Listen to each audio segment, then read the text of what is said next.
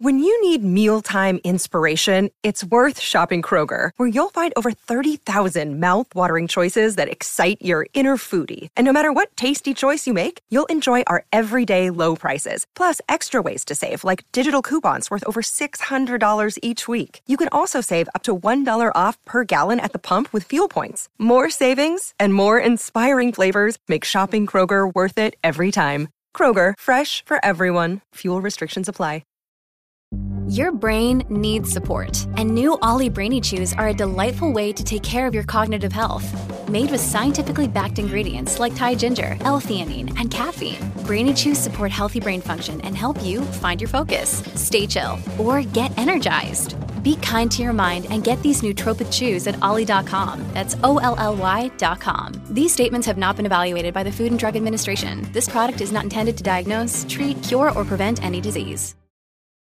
On the latest episode of BCC The Other Side, actress and comedic performer Tara Copeland returns for an out-there discussion about the spirit realm, Disneyland, and dirty magazines found in sheds? Plus, Tara plays Bullshit or Believe It for the first time ever. To join The Other Side, go to patreon.com/Bigfoot Collectors Club.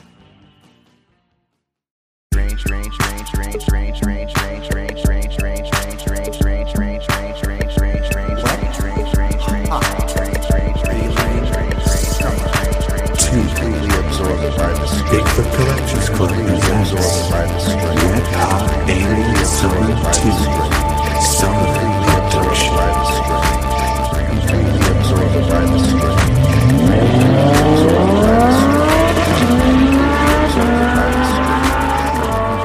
Well, hello everybody.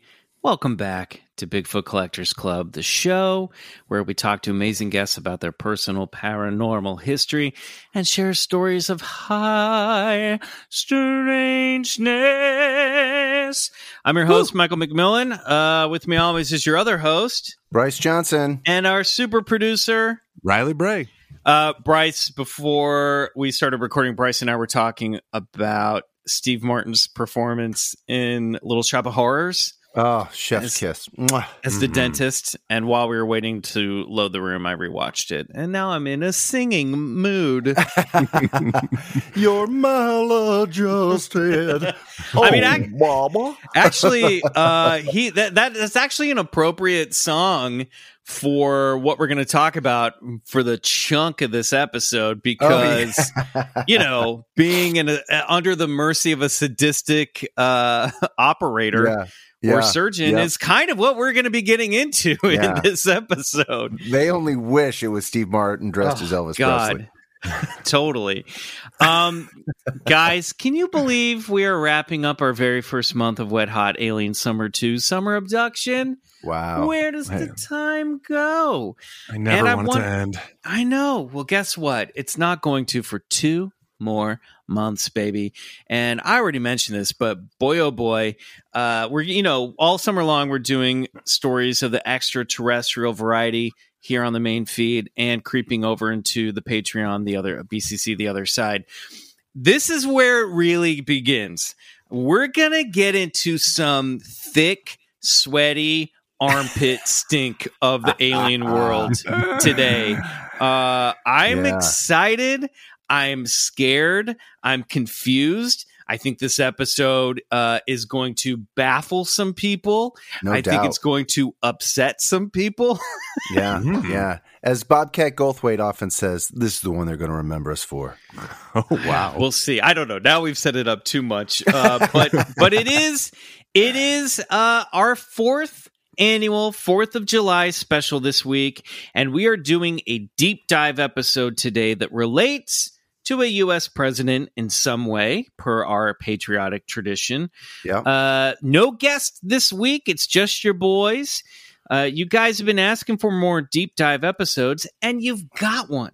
Hold on. Here's my patriotic tradition. Yeah.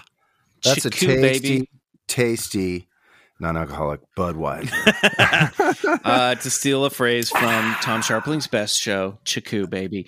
Chiku baby, but that's the sound that the beer opening makes. I've got myself a little Savvy B. I'm going to enjoy if you guys smoke them if you got them, grill a burger and kick back and listen to this one if you got them. Riley, why are you crying? Oh no, Bryce is crying because he ain't got them. Oh, he I wants thought to that smoke them. No, I'm well provisioned with crispy boys and whatever else we may Bryce, you don't need to smoke any pot. You're already naturally lubed with too much DMT in that pineal gland of yours. That's true. You are just flying. That's true. Okay. Well, I walk the line, you know. Yeah, we haven't done a deep dive since the Yeti 2-parter, No. and this is a story that we teased a couple months back. Originally, we thought about kicking off Wet Hot Alien Summer 2, Summer Abduction with this one, but Bryce and I quickly realized that it would be better suited for a deep dive episode. Yeah, So it's no going to be a doubt. 1-parter, but it's gonna get It's meaty. thick. It's Yeah. a meaty one. Also, before we get into Clubhouse business, it is June. It's the end of June. We mentioned this on our Instagram, but I did want to wish a happy Pride to all of our LGBTQQIAAP plus listeners, baby. Wow. Thank They you. should petition for thank you, guys. We love you and we thank you. They should petition for a new anagram, don't you think? Or It's getting long, but you know what? I like that it's inclusive, you know? What if they just go back to gay? They're like, you know what? We're just going to go back to gay. It's No, no you longer don't- shorthand at this point. It's not, guys. This is the whole thing with our Club Scouts of all timelines. It's not just one thing. The LGBTQQIAAP plus community reminds us that Nice. reality is non-binary. It's Amen. not True. just black and white. It's not just vanilla and chocolate. It's everything in between. Guys, 31 Flavors figured this out. Okay, Hey, Baskin Robbins figured this out in the 80s. Ages ago. Do you want to be behind Baskin Robbins in terms of Yes. the way you look at the universe? Hundo P, I do. No, Yep. you don't want to be behind it. No. I get Oh. what you mean, Mike. Oh, No. I'm confused. No, that's the Take another thing. sip of my beer. Guys, No, it's we want to be ahead of Yeah. them. Oh, okay. Yes. Okay, All the right. flavors. You got to taste all Yes. the This is what I'm flavors. saying. I want to be behind Baskin Robbins. Oh, you get behind them. Yeah. But you don't want to be You don't wanna be trailing behind them. trailing in their Oh. footsteps. Oh, God. Let's move on. We're Bryce really really- nailing this. Listen, not my fault. I explained it perfect. No, you did. You did a great job. You did the whole thing twice. All right on. Perfect. All right, all Club Scouts of all timelines, we love you, and you have a safe home here. Okay, let's get a little Clubhouse business. All right, so listen, I was out of town for a few weeks. I'm back in LA, where I belong, and I want to know, Bryce, Riley, when are we watching and digitizing the Club Bryce VHS that was discovered in Bryce's attic a few weeks ago? Where are we? What's happening with the Club Bryce VHS, Bryce? You're going to have to unplug that beautiful little VHS machine of yours. I think we need to bring it over to Riley's, the old school clubhouse. Throw down the old projector screen and just fucking watch some Club B. Let's do it. I'm going to make you guys sad and our listeners sad. I had plans because originally we were going to record. This was going to be our first episode back in the clubhouse. Couldn't happen for reasons outside of our control. But I was gonna bring the VCR and a flat screen TV. I was gonna pull it out of my office and bring it over in case we couldn't hook it up to the projection screen and have you bring that tape so we could watch it. But I'm telling you, that is the first order of business when we are back together. Hopefully in 2 weeks. Okay. And I say 2 weeks because Clubhouse busy biz. Next week, there will be no new episode of Bigfoot Collectors Club. It's our summer week off. We take it every year. Don't get upset with us, but there will be something dropping on the feed for you, a little special treat. So Big don't treat. worry. It's something old that's new again. I'm just going to say that. Is that a good tease? Yeah, I think so. Or it's something from the Patreon if we drop the ball, but I think it's going to be something Either way, old. That's new. We'll see how much time I have. Yeah, we'll see how that goes. Okay, gang, support the show by subscribing to BCC The Other Side. For $5 a month, you get 3 to 5 bonus episodes every month that you can listen to on your favorite podcast app or however you're listening to this show right now.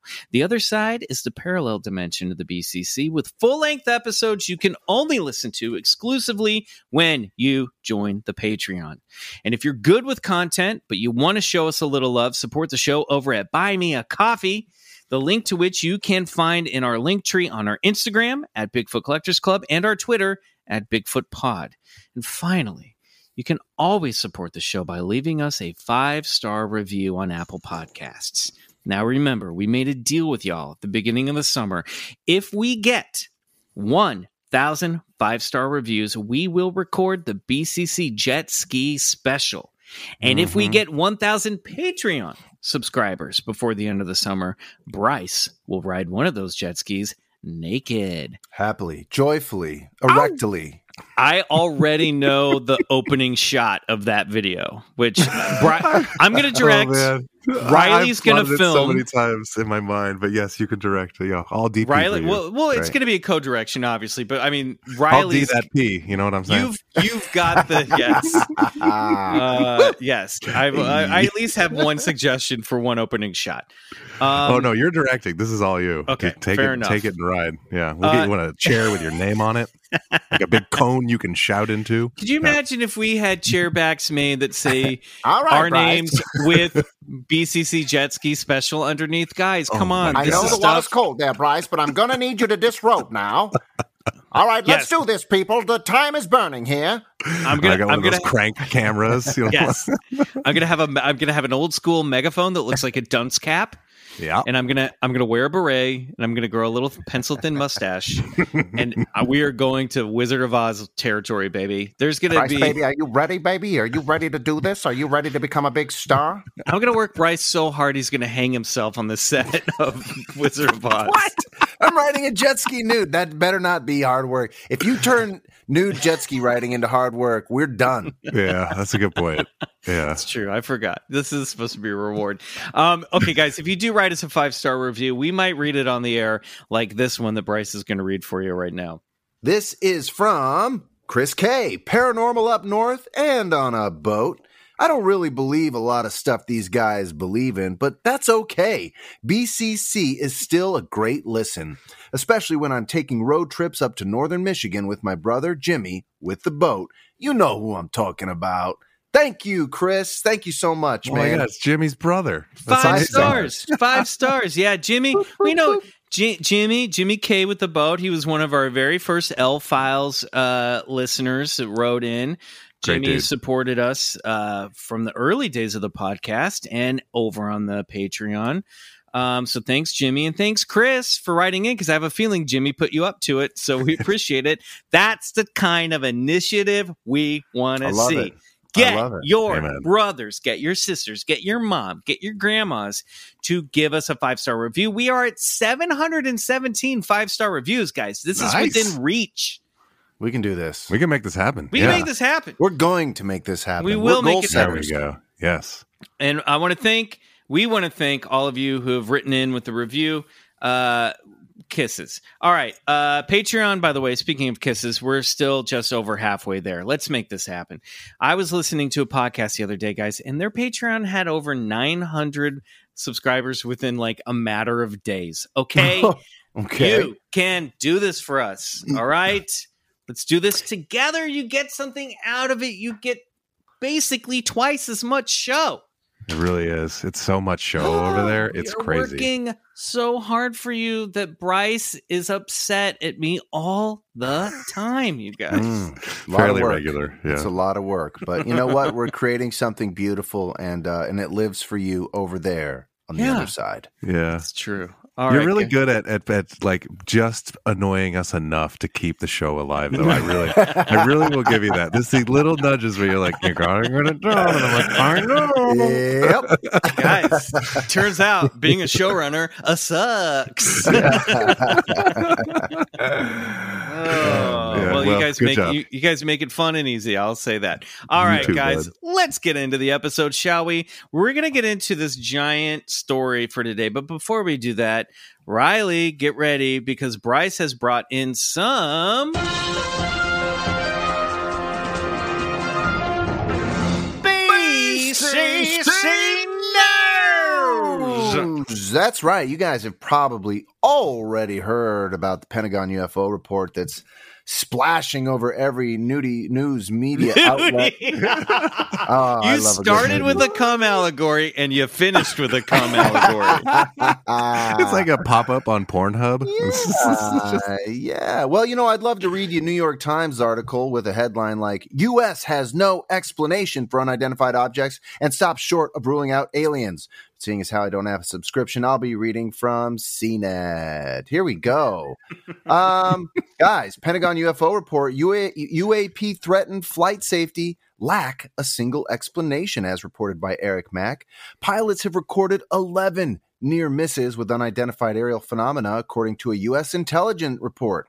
The Pentagon UFO report finally landed, and it reveals that all those sightings of bizarre flying things over the years fall into several categories and require more study and remain largely unexplained and unidentified. Now, it's important to remember, going off book here a little bit, that this is the unclassified report. There's also a classified report that was issued to those in the offices. But anyway, quote, the limited amount of high quality reporting on unidentified aerial phenomena. The offices, you know what I'm talking about. Yeah. Hampers our ability to draw firm conclusions about the nature or intent of UAP, reads the summary of a report posted online by the Office of the Director of National Intelligence shortly before 2 p.m. on Friday. Quote, there are probably multiple types of UAP requiring different explanations based on the range of appearances and behaviors described in the available reporting. UAP closely pose a safety of flight issue and may pose a challenge to U.S. national security, the summary says. According to the 9-page document, each report of a UAP would probably fall into one of 5 potential explanatory categories: airborne clutter, natural atmospheric phenomena, USG or U.S. industry developmental programs, foreign adversary systems, and a catch-all other bin. Yeah, a few of those categories led the report authors to highlight potential concerns.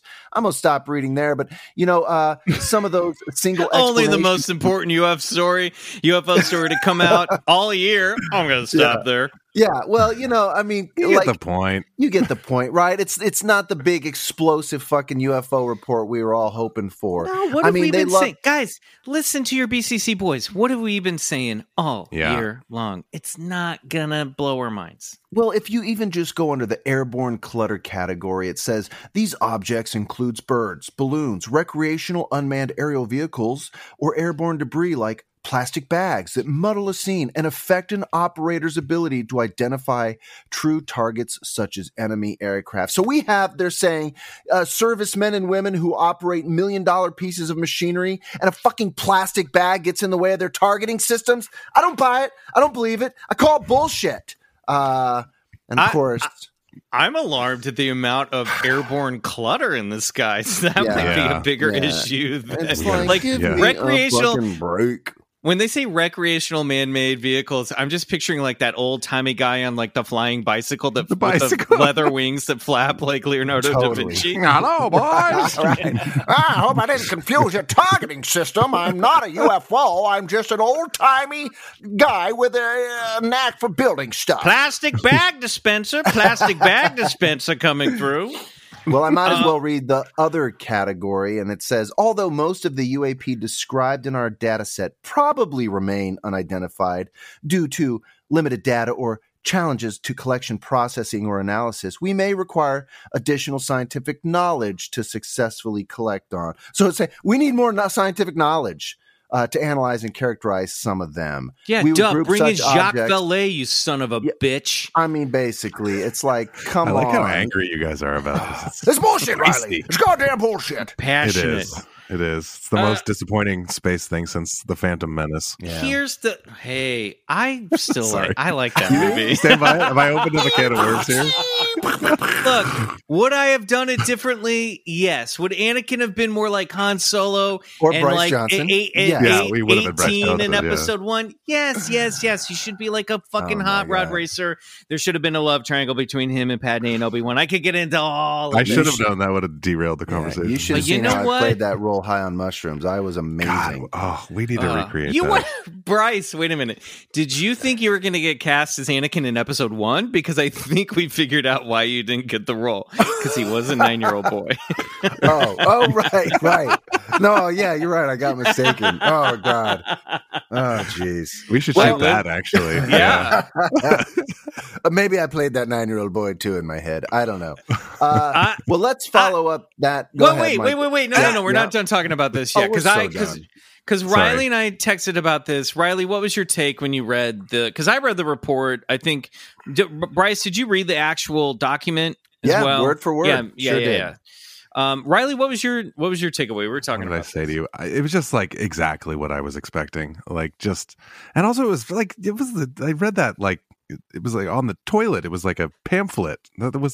This is the disclosure report. It was like a few pages, a few sentences. Right. I don't know. It just was exactly what I was expecting. Just not much of anything. Just kind of a non-committal. Like, yeah, there's stuff. Who knows? Pretty weird, huh? Like that's like. I think we're going to live in this era for a few years where before the government would say, it's swamp gas, or people are seeing stuff, or we don't have any UFOs. And now they're just admitting, sure, they're there, but they're going to say they're there without saying what they are. Because here's the thing. Which is what they did. And also, I think that's the fucking truth. I really do. Maybe there is a small, tiny, elite group of fucking cigarette smoking men in the Pentagon that fucking know all about the alien greys, and know all about the Pleiadians, and know all about the Mantoids. Maybe all that paranoid shit is actually true. But I tend to think, at least when it comes to the people doing these reports, is, hey, we don't know what these are. And that's where we're at. So part of me is like, yay, welcome to where we should all be. That makes sense. Yeah. Welcome to where we should all be, which is this shit's flying around. Maybe and they even said in the report, it's possible. They sort of acknowledged the thing that I thought was kind of cool in the reports. They did acknowledge that there are secret weapons and programs in the military that they even wouldn't know about, because there's a section where they were like, could be some test stuff that the military is doing that we don't know about, or China or Russia or whoever. And even with all the air clutter and all this other stuff, there's still like, what was it, like 118 or something around there instances where they're like, we can't explain it. We can't explain it. And I think that we're now going to live in a few decade period, I think, where we're going to be living in an age where the government is shrugging their shoulders and saying, we don't know, so you're shooting for like 2050. Is that what you're saying? I don't know. I just think if you look at where we were for the past 50 years, it was the government being like, there's no such thing. Now they're like, okay, there are, but we don't know what they are. So are we looking at another half century of that? Great. 50 years now, they'll admit that aliens wear coveralls.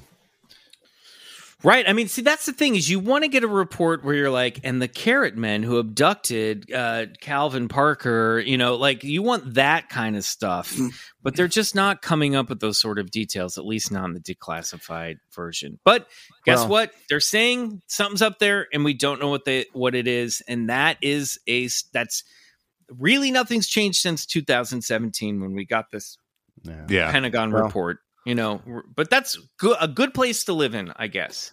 Agreed. It's another step. Yeah, small step. It's Baby validating steps. for Baby ufologists. Steps. It's still validating for nerds like us. And because they're not telling us we're crazy. You know what I mean? Yeah, it was like basically an official report that said like, well, maybe you dumb nerds aren't crazy. Yeah. And then like that's what we get. Yep, but that's And they're not threatening military pensions for reporting this stuff, which is also nice. Like That's they true. were back during Roswell, or threatening to bury little girls in the desert.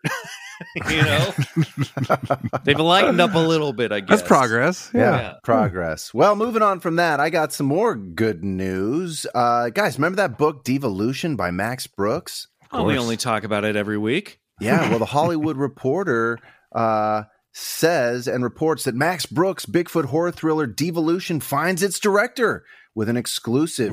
James Ashcroft, who made a splash with Sundance horror flick Coming Home in the Dark, has been tapped to direct Legendary Entertainment's adaptation. Who's going to write it? I don't know. Max Brooks? James cool. Ashcroft, the Maori Kiwi actor turned director who made a splash with his horror flick Coming Home in the Dark, has signed on to direct Evolution, Legendary's adaptation of the Bigfoot horror novel written by World War Z author Max Brooks. Ashcroft will also polish the script with his writing partner Eli Kent. With Devolution, Legendary is hoping to make horror piece that has something to say about the state of humanity when the veneer of civility is stripped away and nature takes over. The story sees a tech-focused green community in the deep forests of Washington state that is left isolated by a natural disaster. The social structure rapidly disintegrates as the members contend first with being cut off from the modern world and then with a pack of mysterious predators who turn out to be Sasquatch creatures. The book, published in 2020, told the story via the journals of town resident Kate Holland. And I'll stop there, even though and we read and discussed this book over on the other side. So check out that episode and check out that book. It's a great fucking book. I'm going to be excited for that fucking movie. I'll tell you what. Me too. Yeah, I want to check out this other Ashcroft film too and see what this guy's got. I was just looking it up. It looks pretty good. Cool. Well, that's all fun news. Lots of good stuff to look forward to, I guess. All right, boys, should we take a quick break? And when we come back, it's time for this week's story of high strangeness. Let's do it. I got to get another one of these non-alkies. I'm ready to go. I'm going to pour myself some more Savvy B, and let's do this. Road pop. Ow! Hey, it's Kaylee Cuoco for Priceline. Ready to go to your happy place for a happy price? Well, why didn't you say so? Just download the Priceline app right now and save up to 60% on hotels. So whether it's Cousin Kevin's Kazoo Concert in Kansas City, go Kevin, or Becky's Bachelorette Bash in Bermuda, you never have to miss a trip ever again. So download the Priceline app today. Your savings are waiting. Go to your happy place for a happy price. Go to your happy price, Priceline.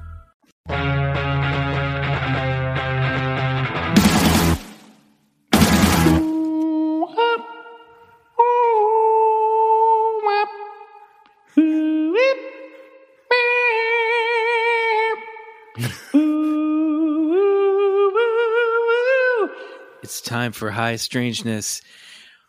Oh boy, I tell you what, Bryce. Yeah. Sometimes we get into these things. Yep. And Roswell last summer really, really took over my life. Sure. This didn't take over my life quite in the same way, but boy, has it been living in my brain. Yeah. For the past couple weeks. Michael, this one is what you'd call a doozy. Whoa, the government's calling. Goddamn government. They want their secrets back. They didn't like what I said about their report. Fuck them. They want their fucking secrets back. Declined. Nice. Yeah. Definitely declined. The government's like, did Bryce just put us? I'd only rang twice, and I'm pretty sure I declined. Did he send me to VM? We are the government. It's fucked up. That's all I'm saying. As I said, I was out of town. I was in the Midwest, and I drove there and back, and I was staying in a hotel in Grand Junction, Colorado, on the way back with Violet. And there was a moment where I had been reading the book that we're going to get into, the story that we're going to talk about, and I was like, you know what? Usually alien abduction stuff scares me, but I'm doing okay. I'm doing okay this time. And then I was staying in a fucking hotel and I couldn't sleep because I just kept waiting for alien greys to phase through the fucking window and come get me. Because this story... Waiting for that flash of bright light. This story is going to just tell you, if the Linda Napolitano story about the woman abducted from her high-rise, New York City apartment... Nothing. You're not safe anywhere from the Greys. They can get you. You don't have to be in a rural area. You don't have to be camping. You can be in the busiest fucking place. You can be in a giant... Can't hide on your toilet. No, there's nowhere to run. If the Greys want you, they will come get you. They're going to get you. All right, let's get into this. Riley, let's cue up a little mood music. Here we go. It's time for this year's 4th of July special High Strangeness Deep Dive. The Hotel del Coronado, also known as the Del or Hotel Del, was built in 1988. It is a beautiful, massive 1888. beachfront. Did I say 1988? Great. You did. Yeah, We're already No, that's off okay. to, we're That's already okay. We're already off to Amityville level mistakes. So this is good. It was built in 1888. Yes, absolutely. It is a beautiful, massive beachfront hotel in the city of Coronado.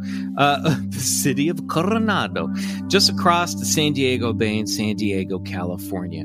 It is one of the few surviving examples of an American architectural genre, the wooden Victorian beach resort. Now, I'm going to make a little note here, Bryce. You found it was a Victorian beach resort in your research, because I found it was the Queen Anne architectural style. So we have some conflict. Oh, interesting. Okay. But it looks Victorian. It's classically, it's Pollyanna-ish. It's the second largest wooden structure in the United States. It's famous for its wedding cake trim and red roofed turrets. If you've ever seen the movie Some Like It Hot, the 1959 comedy classic by Billy Wilder, starring Jack Lemmon, Tony Curtis, and Marilyn Monroe, the Del Coronado was the location where they filmed that movie. Huh. Have you guys not seen Some Like It Hot? No, No. I haven't seen that. Oh, boy. That is a huge oversight. Classic movie. Check it out.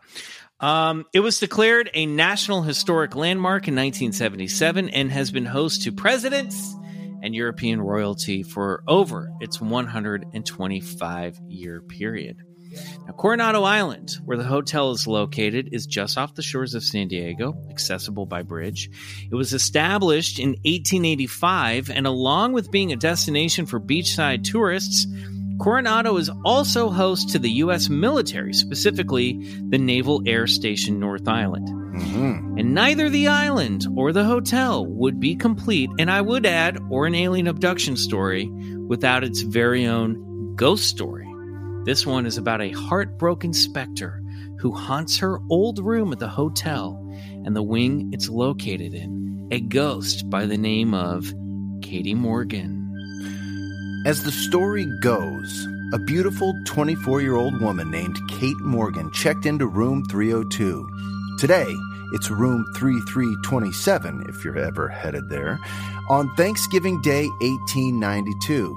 Just days later, on November 29th, Kate's lifeless body was found on the hotel staircase leading to the beach with a gunshot wound to her head.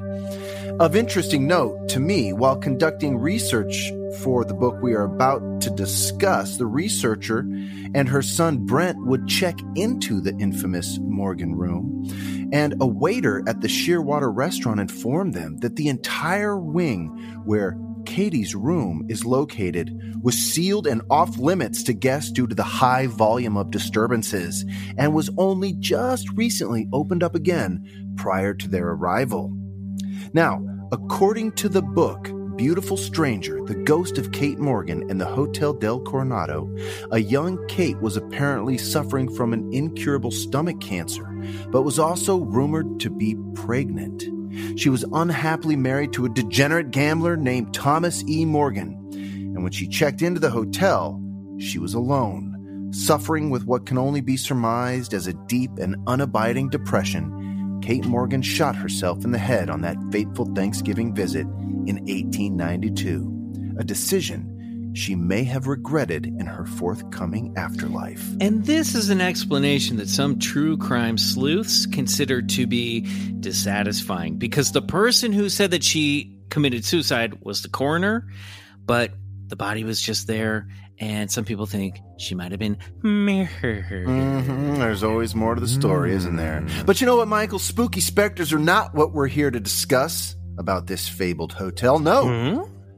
This is wet, hot alien abduction. It's wet, hot alien summer 2, summer abduction. And we're here to discuss something way crazier than haunted hallways, buddy.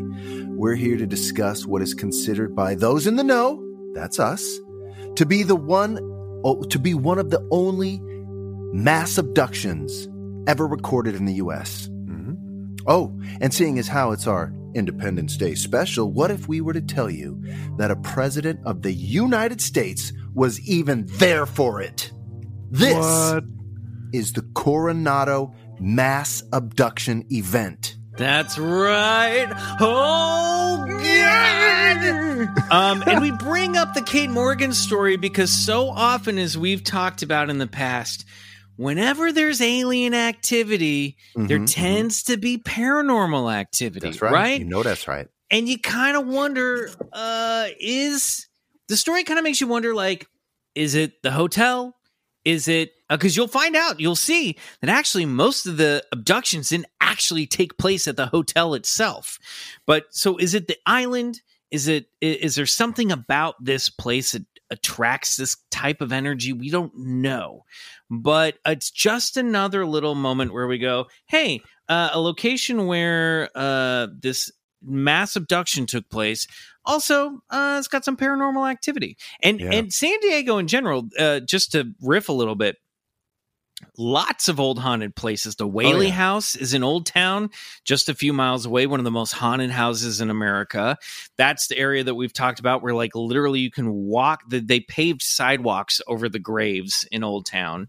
There's a bunch of move. Yeah, a bunch of places in the Gaslamp or Gaslight District in San Diego that are haunted. So just a spooky. San Diego has got a lot of haunted history just in general.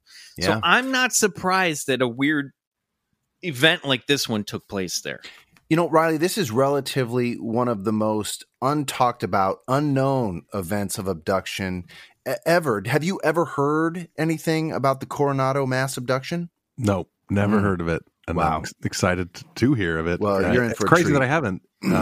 Sounds quite compelling. We're going to render that. We're going to get into it. I know, because we always check in with Riley, and sometimes he's got an opinion on before we get into these deep dives. But this is totally cold on this one. Yeah, it's pretty cold. And there's not even like a Wikipedia page about it.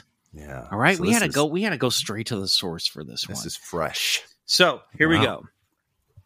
On the weekend of March 26th and 27th, 1994, a UFO convention called the Triad Research Conference Foundation, financed by real estate mogul, paranormal enthusiast, and BCC icon Robert Bigelow. What? The man who once owned Skinwalker Ranch. Yeah. Took place at the famed Hotel del Coronado. The weekend event was a much-anticipated gathering of UFO enthusiasts, speakers, and experts in the field of ufology, and featured one keynote speaker, not just one, but one of note, keynote speaker Yvonne Smith. Now, according to her bio, Yvonne is the author of Chosen, Recollections of UFO Abductions Through Hypnotherapy. So she's a lot like Bud Hopkins, who we covered last week. She is into hypnoregression. She went to college for hypnoregression. She's been practicing regression hypnosis since 1991, helping victims of past trauma, including veterans, victims of abuse, and of course, possible alien abductees. She has lectured at national and international conferences with notable speakers such as David Jacobs, John Mack, Bud Hopkins, and she's appeared on numerous television and radio programs to discuss her work with abductees. In 2013, Smith launched CIRO, International Close Encounters Resource Organization, which features keynote speakers and is focused to educate the general public on the realities of human-alien interaction. Mm-hmm. Now, I can almost hear what a lot of you are thinking. A mass abduction at a UFO conference? That's convenient. Well, look, we're going to get into it and show you why this took place, and I think you're going to be intrigued. Now, the Triad Research Conference went off seemingly without a hitch, only there was one small problem. Members of Yvonne's group attending the convention all had the unshakable feeling that something sinister had occurred in the privacy of their hotel rooms over the weekend.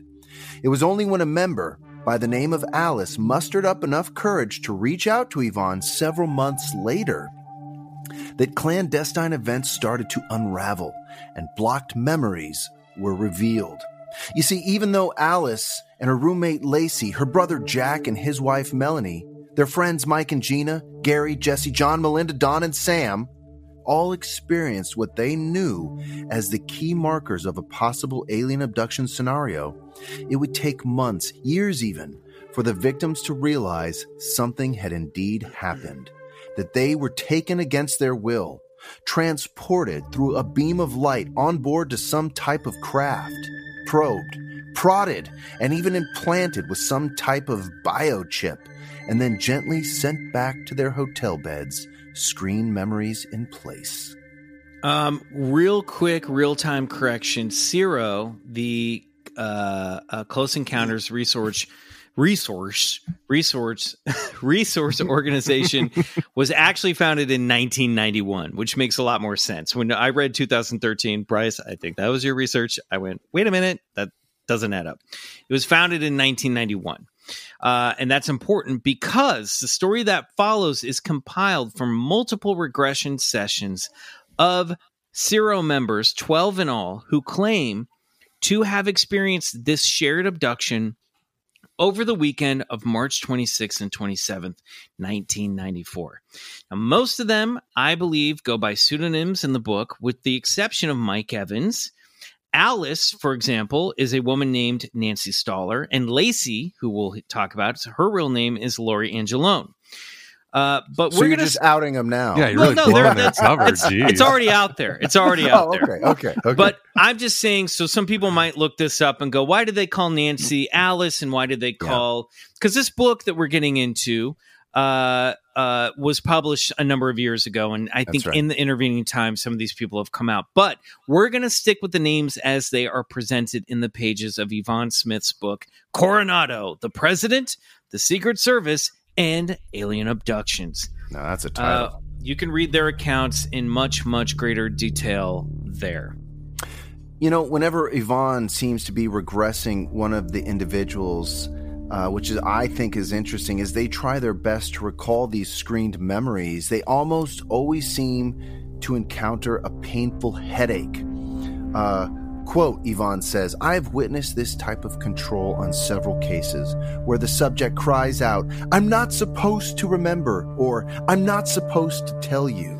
So that's something that they all sort of dealt with and had in common, were these painful headaches blocking these memories. That's right. And the story that we're going to get into, like I said, we've gone through the book. We read the book. We compiled this all kind of like we did with Roswell. We're trying to combine, kind of trying to do a little bit of a timeline. Now, we'll jump around a little bit in this timeline, but we're talking, 400 pages of transcripts of regressions. And sometimes the first regression will be, I remember this detail. And then they come back and they remember a little bit more and a little bit more. And she does them in the book all individually. And where we could, we try to cross over and cross reference and try to give you guys, the listener, and Riley, just more of a cohesive sense of what happened. The book also gets into a lot of their past histories. And one thing I want to say up front, we don't get into a lot of their past abduction history. We'll touch upon it a little bit, but just know that every one of these people has been claimed to have been abducted by aliens since they were basically kids or teenagers. Some of them didn't even realize the extent to which they had been abducted by aliens until they started going in for these Coronado sessions with Yvonne. And the also crazy thing about all of this is that Yvonne Smith, the author, was at this event and she hung out with all of these people. And it wasn't until after this whole weekend ended, like Bryce mentioned, that this one particular member of CERO, Alice, came to her and said, we all kind of talked about it a little bit, but something fucked up happened that weekend. Yeah, it was like somebody farted in an elevator. Nobody wanted to claim it. Yeah. And one surprising detail that I discovered that I don't think has been talked about, and I don't know why I obsess with timelines like this. I don't know, but I did it with Roswell. I thought this was just one mass abduction that took place over the course of one night during this weekend. It's actually multiple nights over the weekend where these people were being abducted, and we're going to get into that. And I think that sort of, even the book doesn't really spell that out in a way that I think should have. You know what I mean? Good point. It's very subtle, but I think that's big. It's big to know that this was a 3-night event, basically. Okay. So two of the first individuals covered in Yvonne Smith's book are the CERO members known simply as Alice and Lacey. They arrived at the Hotel del Coronado for dinner on the rainy evening of Friday, March 24th, and almost immediately noticed how strange it was that the hotel was flooded with men in suits. This turned out to be the Secret Service on duty because Bill Clinton, president at the time, was scheduled to arrive on the island on Saturday as a guest of the ambassador to Switzerland, Larry Lawrence, whose mansion was near the hotel. Clinton was scheduled to arrive on Saturday, stay the night at the Lawrence mansion, and then give a big speech at the hotel, all during the same weekend Bigelow's Triad Conference was happening. Bill Clinton and a hotel full of ufologists sounds like the perfect recipe for an extraterrestrial conspiracy. Sure does. Even though the Secret Service members were simply there to oversee hotel security, Alice and Lacey, two lifelong alien abductees, or experiencers, as some people prefer to be called, couldn't help but feel like they were being watched, even followed by men in black suits. Yeah. There's this anecdote in the book where they're talking about they weren't staying at the hotel, but they it was a rainy evening. They arrived. That's where the conference was. I think they went and I think Yvonne Smith was speaking Friday night. So they had dinner, the two of them. And at one point they're like, why do we have 3 waiters? I guess there were just like 3 men in suits standing over their table, intimidating them. Yeah. Yeah, it's weird. I know where you're going with this, that, God, talk about the perfect place for some men in black to show up. But it's hard to tell who's who and what's what and where the Secret Service starts and where the men in black end. And... Right. Now, perhaps, exactly, this is just a case of garden variety paranoia, but what better way for some MIBs to slip in and observe a conference full of alien abductees than by fitting in with all of those Secret Service men? Yeah, either that or they're like, we got to keep eyes on these wackos. There's a UFO conference going on. It's the only event that they can dress as themselves and fit in. You know what I mean? It's a good point.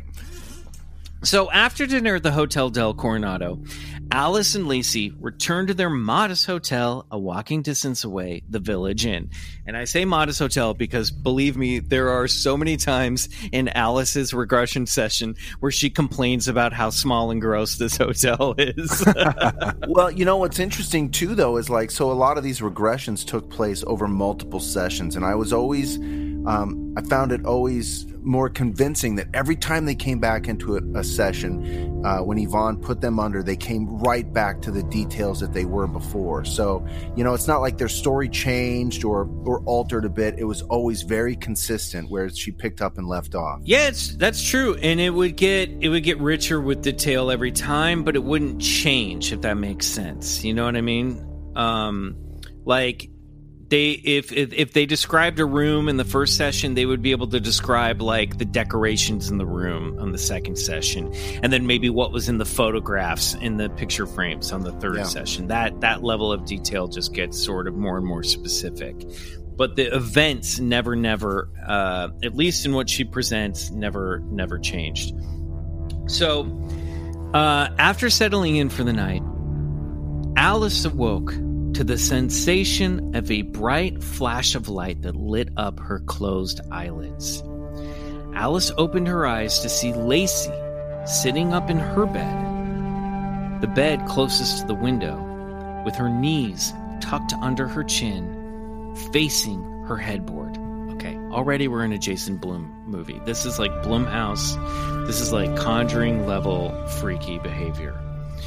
Now, Lacey claims she'd been woken up by a bright light outside of the window, and fearing that an abduction was about to take place, Lacey turned away from the window and thought to herself, "Oh no, not now." So remember, these are women and these are people that have claimed to have these experiences their whole lives, so they know when it's about to happen at this point, right? Yeah. Now, the order of events which followed is a little unclear, but we've stitched together both Alice and Lacey's multiple regression sessions to work out what happened next. Alice, afraid, scrambled out of bed and tried hiding in the corner of the room next to the closet. Lacey got out of her bed, and went to protect her friend. And that's when the entities arrived. 3 alien greys entered through the window. Lacey described them to Yvonne Smith. Now, I've never seen them before. They smell really bad. They smell like, I want to say, sulfur or rotten eggs. They were small beings, maybe 3 feet high, and very limbly, spindly looking. Their torsos are quite big for their size. Their heads are enlarged. They're disgusting. They look disgusting. This is fascinating because Lacey has claimed to, I think she, correct me if I'm wrong, Bryce, but like she was the one that like didn't deal with the Greys a lot. You know, she dealt with the Nordics, the tall blondes, and the mantids, the mantoids. But when she saw these 3 alien greys phase through the window, because when we say they came through the window, we're not saying they opened up the windowsill and they crawled through like a burglar. They were like Kitty Pryde and X-Men style phasing in through the window, just like Vision from Avengers coming through. Yeah. And she knew instinctively, oh, they're not here for me. They're here for Alice. And what happens in all of these, you'll see there's a recurring pattern that happens where there's a victim of the abduction, and then especially on Friday night, it seems to be this, and then there's the other who either witnesses the other one, their roommate or their spouse getting abducted, while they're made to just sit there and watch it all kind of happen, you know, which is a really fucked up thing for these aliens or whatever the fuck this is to do. So Alice described one of the entities as being very bug-like and frightening. They didn't seem to be wearing clothes. They had very pointy chins with no notable nose or mouth, just these large almond-shaped eyes, awkward torsos, and stick-like arms and legs. They kept describing their torsos as being too big and then their limbs being too skinny and stick-like. Regardless of their appearance, it didn't seem as if the entities were there for Lacey. They moved her back to her bed by raising their arms and, according to Lacey, using some type of telekinetic powers without even touching her.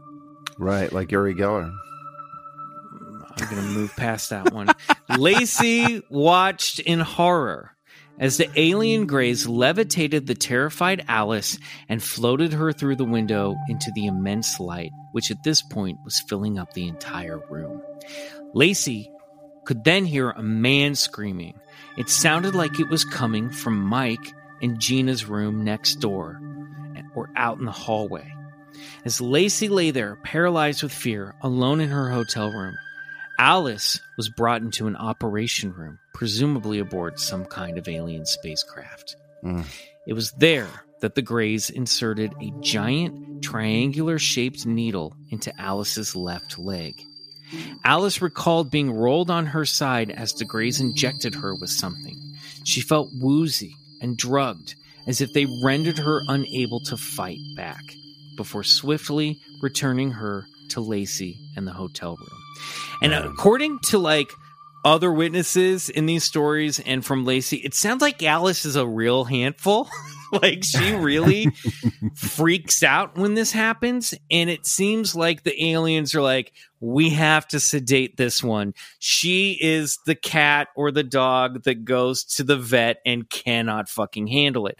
Whereas some of these other abductees that we'll get into, they're sort of like, okay, I'm going to the vet. This sucks, but I know that I'm going to get to go home after this. You know what I mean? Right. And it's not that I mean to compare her to an animal. Also, by the way, great comparison. I love my animals, but I really feel it's that kind of energy. Albie loved going to the vet. He walked in. He was the star of the show. Violet cannot fucking stand it, and they take such great care of her, but just being in that alien environment terrifies her. And I think Alice, for as seasoned as she is as an abductee, she's always freaking out when they come to get her, which, frankly, I would be too. Yeah. I back that analogy, too, because it's like, the dog doesn't know what the vet is or why it's being taken there. And so it's kind of like the same level of understanding for the human. Maybe, maybe this whole thing is just like our checkups, as a species. Yeah. Maybe that's what abductions are. It's the Riley, human vet. I think you are hitting it on the head closer than you know. And just at this point, I have to say this is fucking bonkers. And, we haven't even gotten started yet, dude, it's already so insane. Holy shit. Also terrifying. Just so scary. Gets crazier. Okay. Wow, carry on. Let's get into some crazy. Yeah, so let's start with one of the like early points of high strangeness. One of the little details that came up during the regression sessions with both Alice and Lacey, by the way, being regressed separately and not being told. Now, maybe they chit-chatted with each other. I don't know. But Yvonne Smith was like, I never let the other person know what they were saying. You know what I mean? But one of the crazy things that happens, this is one of these little details that make it seem real, is that Alice had a blanket that she brought with her that when the aliens returned her to the bed, they couldn't figure out how to lay the blanket back on the bed the way it should belong. And they rolled it up and then laid it lengthwise across the bed under her neck and like wrapped it around her neck almost like a scarf. And Alice and Lacey talk about when they woke up in the morning, and of course at the time not remembering any of this stuff. Alice was like freaking out because her neck was her blanket was wrapped around her neck, and Lacey was like, "What did you do in your sleep?" But later, Lacey, under regression, remembers watching the Greys looking at the blanket and going, wait, what is this? What do we do with this? I think it goes this way. Just and put then it just on like, her. We've got to go. It's a scarf, you idiot. There are 12 other people to ejaculate tonight. Let's go. Now, look, Lacey, just because she had to watch it, she didn't come away unscathed. In a later regression session with Yvonne, she recalled how years earlier, now this is kind of fucked up, she had struck a deal with the aliens, a deal that would basically let her alien captors abduct her willingly, and that she would cooperate with their breeding protocols and provide loving care and tenderness for their alien hybrid children, so long as the aliens would not take her own children and subject them to the trauma she was experiencing. And like Michael said, it's always these strange little clues that kind of like just lead to the authenticity of these harrowing experiences during one regression session. Wait, but I'm going to pause right there because Riley, this all came about years earlier. Lacey had been going to the library to photocopy some reports from a UFO magazine that she wanted to like mail to a friend. This is pre-Facebook. Nice. And felt like this weird barometric pressure and like headache and tingling sensation, walked outside of the library in broad daylight and was abducted by this giant craft where was broad daylight, put into a room where a mantoid was harvesting some of her eggs. Guys, it gets dark. And she was begging him to stop. And then he was like, no, remember, this was the deal. You give us, you love and care and give us tenderness for our babies, and we won't take your babies. And there's this thing that shows up when this comes out in all the Jacques Vallée stuff. This came out in the Debbie Jordan Cobble Intruder story. Yeah. Where, and even as far back as the Antonio Valles Barros, I can't remember his last name, from 1955, when he was like taken from the farm and made to like mate with this alien that nibbled on his chin. There's this idea that we're going to see in all of this that there's this hybrid, human alien hybrid program happening where it seems like the aliens want to make half human, half alien spawn, and that the thing that they lack is emotion, and they need humanity's love and tenderness to like hold these babies and care for these babies or check in with these babies. And part of these abduction experiences are both men and women being brought back to see and visit children that the aliens have made with their reproductive juices. Yeah, but Michael, maybe it's not that they so much need this human care and tenderness, but that the alien greys are observing how we offer that so that they can learn about it, study that, and maybe take it back to their own home planet and practice, because so many people say these greys are emotionless and they're working on that, whatever that means. So I'm working on it.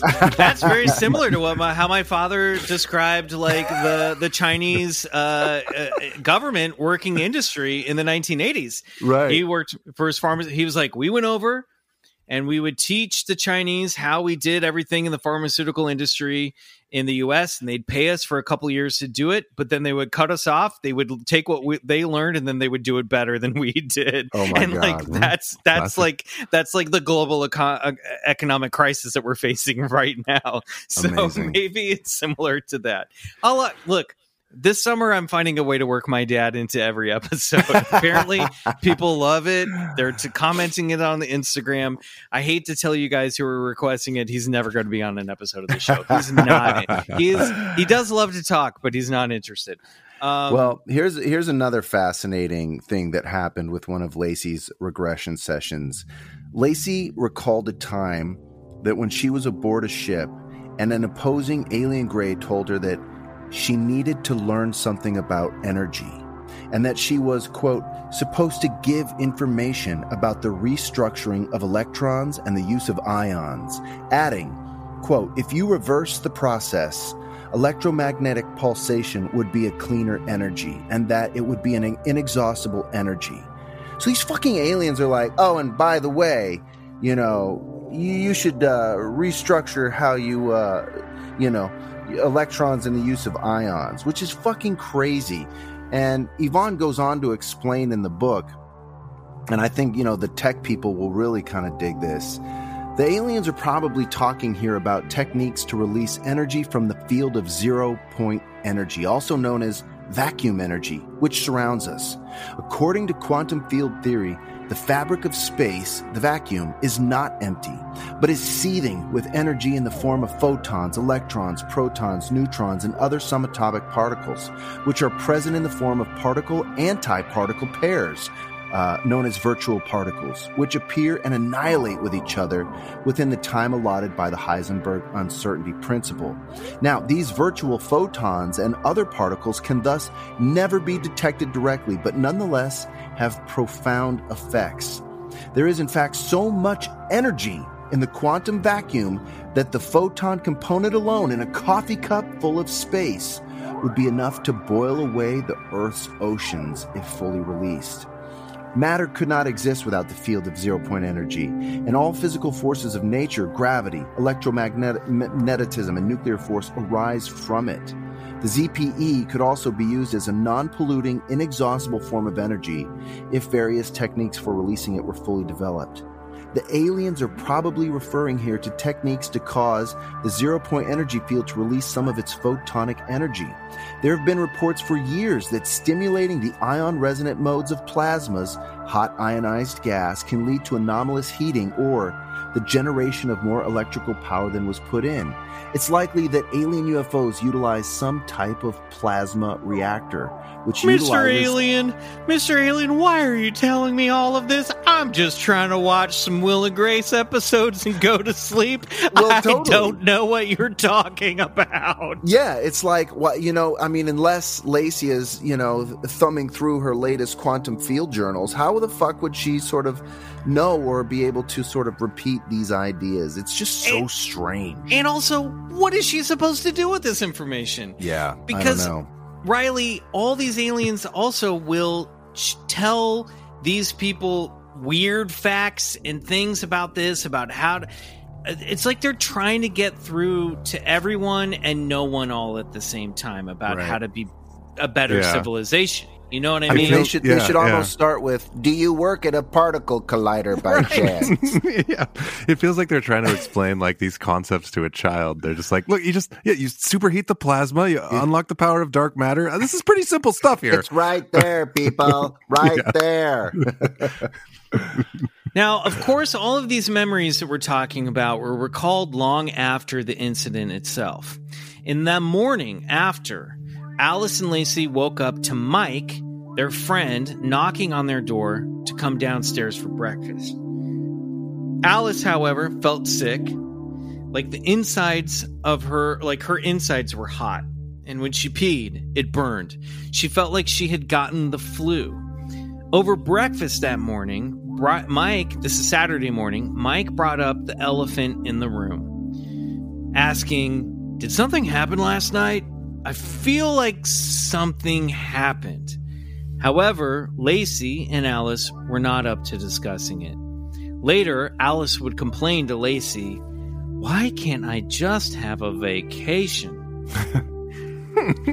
As for what was troubling Mike, well, he woke up that Saturday morning with a spot of blood on his pillow, emanating from his ear.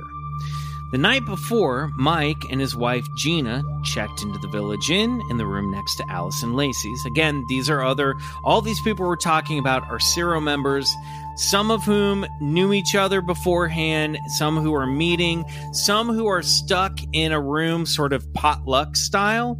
But Mike and Gina, Alice and Lacey, and then Jack and his wife Melanie. Jack is Alice's brother.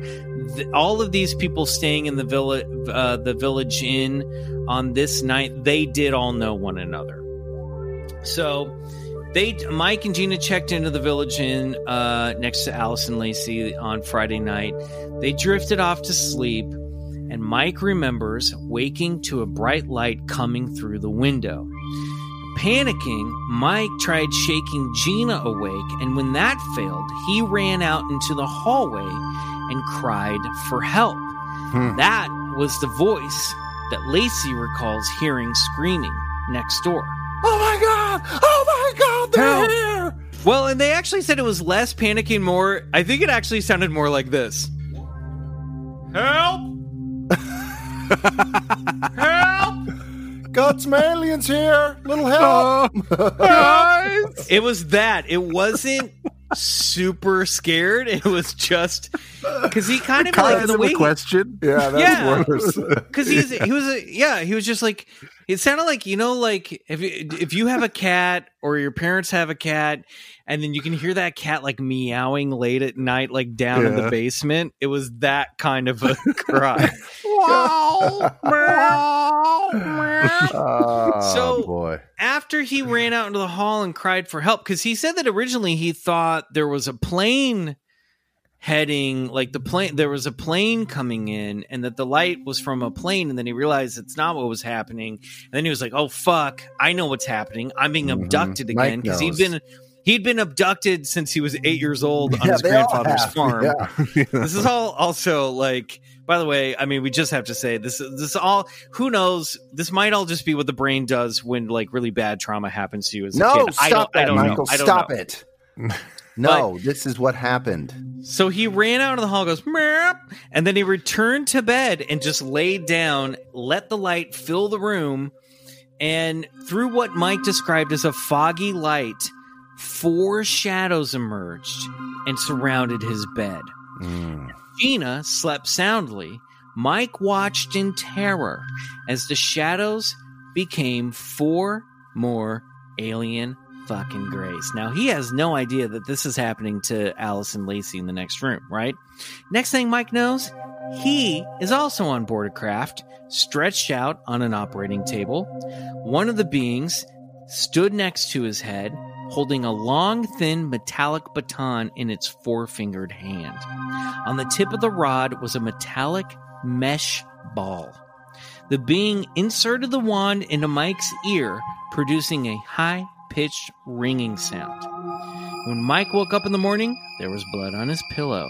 Ugh.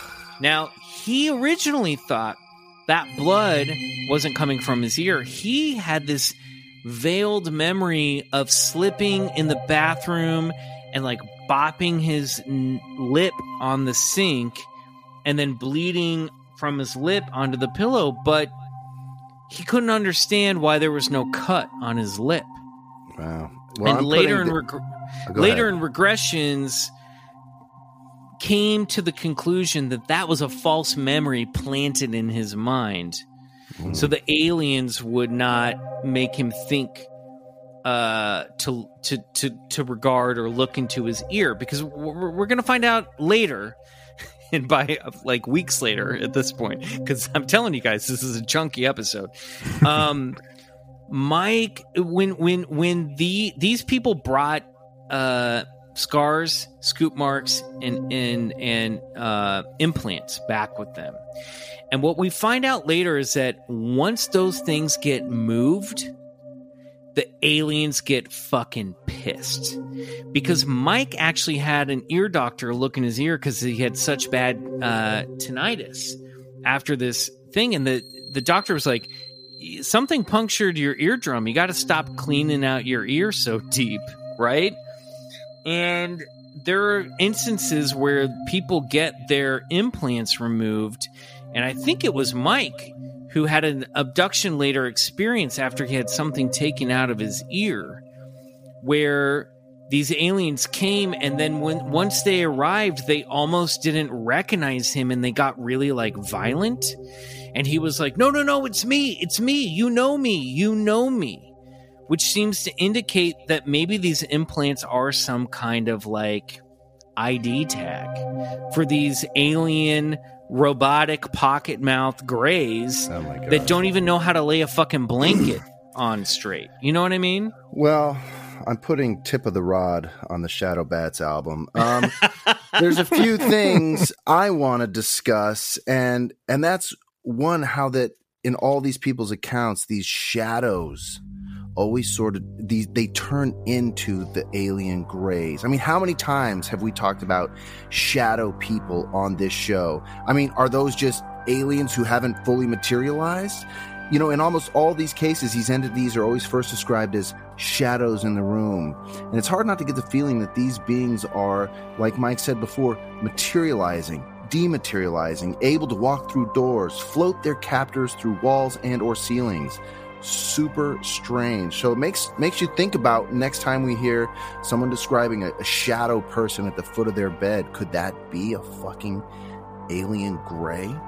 And another thing I'm really fascinated here with too is this idea that all these aliens have these wands, or as described in Mike's case, this black rod.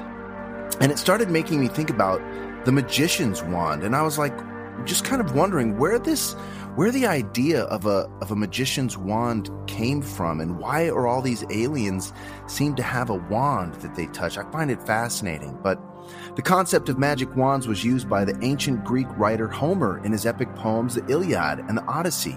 In all cases, Homer used the word rhabdos, which means rod. His writings feature a wide array of gods and mythical beings using wands to conduct magic and channel power. Riley, that's just interesting. Riley, do you remember episode, I want to say 10 of the show where we did the Voronezh UFO landing? Bryce wasn't there. Vaguely, yeah. This was the Russian playground where 50 eyewitnesses claimed that a spherical UFO landed and a giant, weird sort of spaceman walked out with a little robot. And this giant, three-eyed giant spaceman had a wand in his hand that he used to freeze one of the kids and made vanish and then brought him back. So this idea that these like aliens also use these wands in all of these surgeries is very, very strange and something that comes up no matter whether or not we're dealing with alien greys or like these weird inflatable three-eyed robots in behind the Iron Curtain. Kind of love it, man. Kind of love these. Some sort of wands. Interdimensional tool, field disruptor sort of thing or something. Yes, exactly. Okay. Also, quick check-in. I mean, we got a ways to go here. And Riley, how are you feeling about scoring this episode so far? Oh, it's great. It's like you guys have turned me into a very prolific musician. It's just good. I needed a little fire under my ass, All right. BCC has provided it. Well, we're going to put a little fire under our ass because we are not even halfway through this. Now, while all of this was happening, Alice's brother Jack and his wife Melanie were experiencing their own close encounter. Melanie was sleeping soundly after an evening of shopping on the island with her husband, but Jack had actually been lying awake in bed feeling restless. He was wide awake when the light appeared through his window. However, Jack told Yvonne under hypnosis that the light didn't seem to just pour in from the windows, it came from the room itself. In fact, the ceiling seemed to transform into swirling spirals of light. Outside of his room, Jack could hear a man stumbling around and shouting for help! Help! Little help here, please! Help! And suddenly, Jack and Melanie were no longer alone. 3 grays and a tall gray entered the room by phasing through the hotel door. The tall gray, now sometimes these guys show up in this stuff. Sometimes will be the tiny little 3.5-foot grays, which most of these are, but there are a couple taller grays that people will claim are the leaders of the little diminutive pocket mouth weirdos that were probably the ones that they recovered at Roswell. So the tall gray carried a rod in his hand, which Jack described as being very similar to the wand the other entity stuck in Mike's ear. This tall gray held the wand against Jack's temple, which rendered him unable to move. Jack gazed on helplessly as the other grays levitated Melanie into the air and out the window. As the tall gray stayed behind to babysit Jack and tell him not to worry, she's going to be okay. The room soon became bright again with vibrant swirls of light coming down from the ceiling. Jack watched as Melanie phased through the ceiling and was returned to her bed. Yeah. More of that phasing. Jack revealed to Yvonne during his regression session about his wife Melanie, whom he saw levitating in the bed next to him. Quote, she's just in the beam of light. She seems to be a little bit above the bed, and she almost looks like she's not really solid. She's levitating a little bit higher. I don't see her anymore. Upon her return, she's floating down from the ceiling in a bright, spiraling light. Bright, very bright light. I love this idea of her not being solid. Yeah, that's how they get through the walls and the doors and the fucking whatever they need to get through, dude. They just like Star Trek, the beam me up shit. They dematerialize you and rematerialize you. Is that, or are they, or is it another dimension overlapping with our dimension? Yes, both. Clearly. I don't know, but it's strange. The next morning, Jack and Melanie suddenly didn't feel like attending the conference. Instead, they went shopping. Jack later explained to Yvonne that the conference gave him an uneasy feeling, that he was certain they would be there, that the aliens would somehow be in attendance. You know, Riley, I thought of you when Jack was in a regression session, and, you know, we've talked about missing time before, but he described a missing time, a case of missing time as follows. He says, quote, "Back in 85, I was with a friend in my apartment. We just sat down and I had put an album on. We were sitting 3 feet apart from each other, and then the room turned totally pitch black. And then it got bright white. So bright you couldn't see anything. My friend saw it too. And then suddenly, it was gone. And the album was over. It was very strange." Yeah, that's pretty much what happened. Right? Yeah. I mean, just you start an album and then, hey, wait a minute, we should be on song number 6 right now of the Shadow Bats. That album, Sweet Weed and the Shadow Bats LP. Yeah, that Shadow Bats album went a little quick for my liking. But anyway. Yeah, that the sudden bright flash and darkness, that's pretty spooky stuff. Crazy. So that was all on Friday night, okay? And that's what I thought happened. It was just that night. But guess what? Shit happened on Saturday night, the 26th of March, I think. I think it was 25 was Friday, the 25th, 26th, 27th was Sunday. So on Saturday night, over at a different hotel, the even, I think, cheaper motel, the Villa Capri or Via Capri Motel, 2 other members of Cerro shared an abduction experience. Sam, a psychically sensitive man who either gained his psychic powers from a lifetime of alien abductions or was abducted because of those powers. We will never know. We don't know. And his roommate for the convention, Gary, who is described as a 6'5", muscly jarhead type. Basically, Gary is Chet from Weird Science, played by Bill Paxton. That's who Gary is. Your asses are stewed, buttwads. And I do think Sam and Gary knew each other. They drove down together. This is what's great. This is what so I just, like, for context, like, if you've ever been, again, this reminds me of going down to San Diego Comic-Con. Sometimes you go down with friends. Sometimes you go down with a group, and then you all have to share hotel rooms. Some people are sleeping on some people's floors. I kind of feel like some of these Cerro members, like, hooked up, and some of them were, like, paired up with people they hooked up all know. right, as we'll find out later. Sorry. Bryce. So, after checking into their hotel room and saying goodnight to one another, and I actually like this part of the book because Sam's like, oh, we chatted for like 40 minutes in bed. I don't know what we were saying. It really sounds like 2 friends over having a slumber party where, like, you know when you were like a kid and you had a slumber party and you would be talking to your friend and suddenly they'd be quiet and then you'd be the one to go, Bryce, are you asleep? You know, I kind of got jealous. I missed that. Yeah, I was always the last one to fall asleep. So I think Sam was the last one to fall asleep. But they both woke up to a bright light flooding the room. Sam got really tingly, and that was his body's way of telling him that they were returning.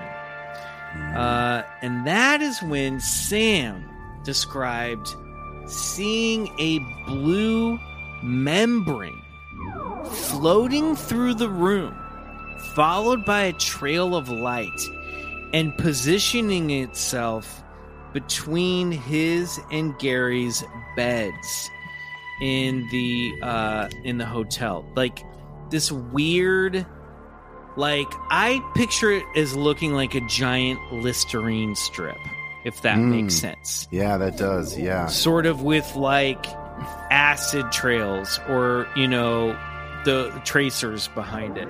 Well, let's find out more about this object. I'm going to read to you from the book in a transcript of Sam's regression with Yvonne. Yes, great. And I'm going to read... So, Bryce, you're going to read Sam, and I'm going to read Yvonne. Okay? Great. It's not light, it's like an object, but it was blue. It's not lit internally, but it was a membrane of something that went between the beds. I saw it move by, and then I see a trail of white behind it.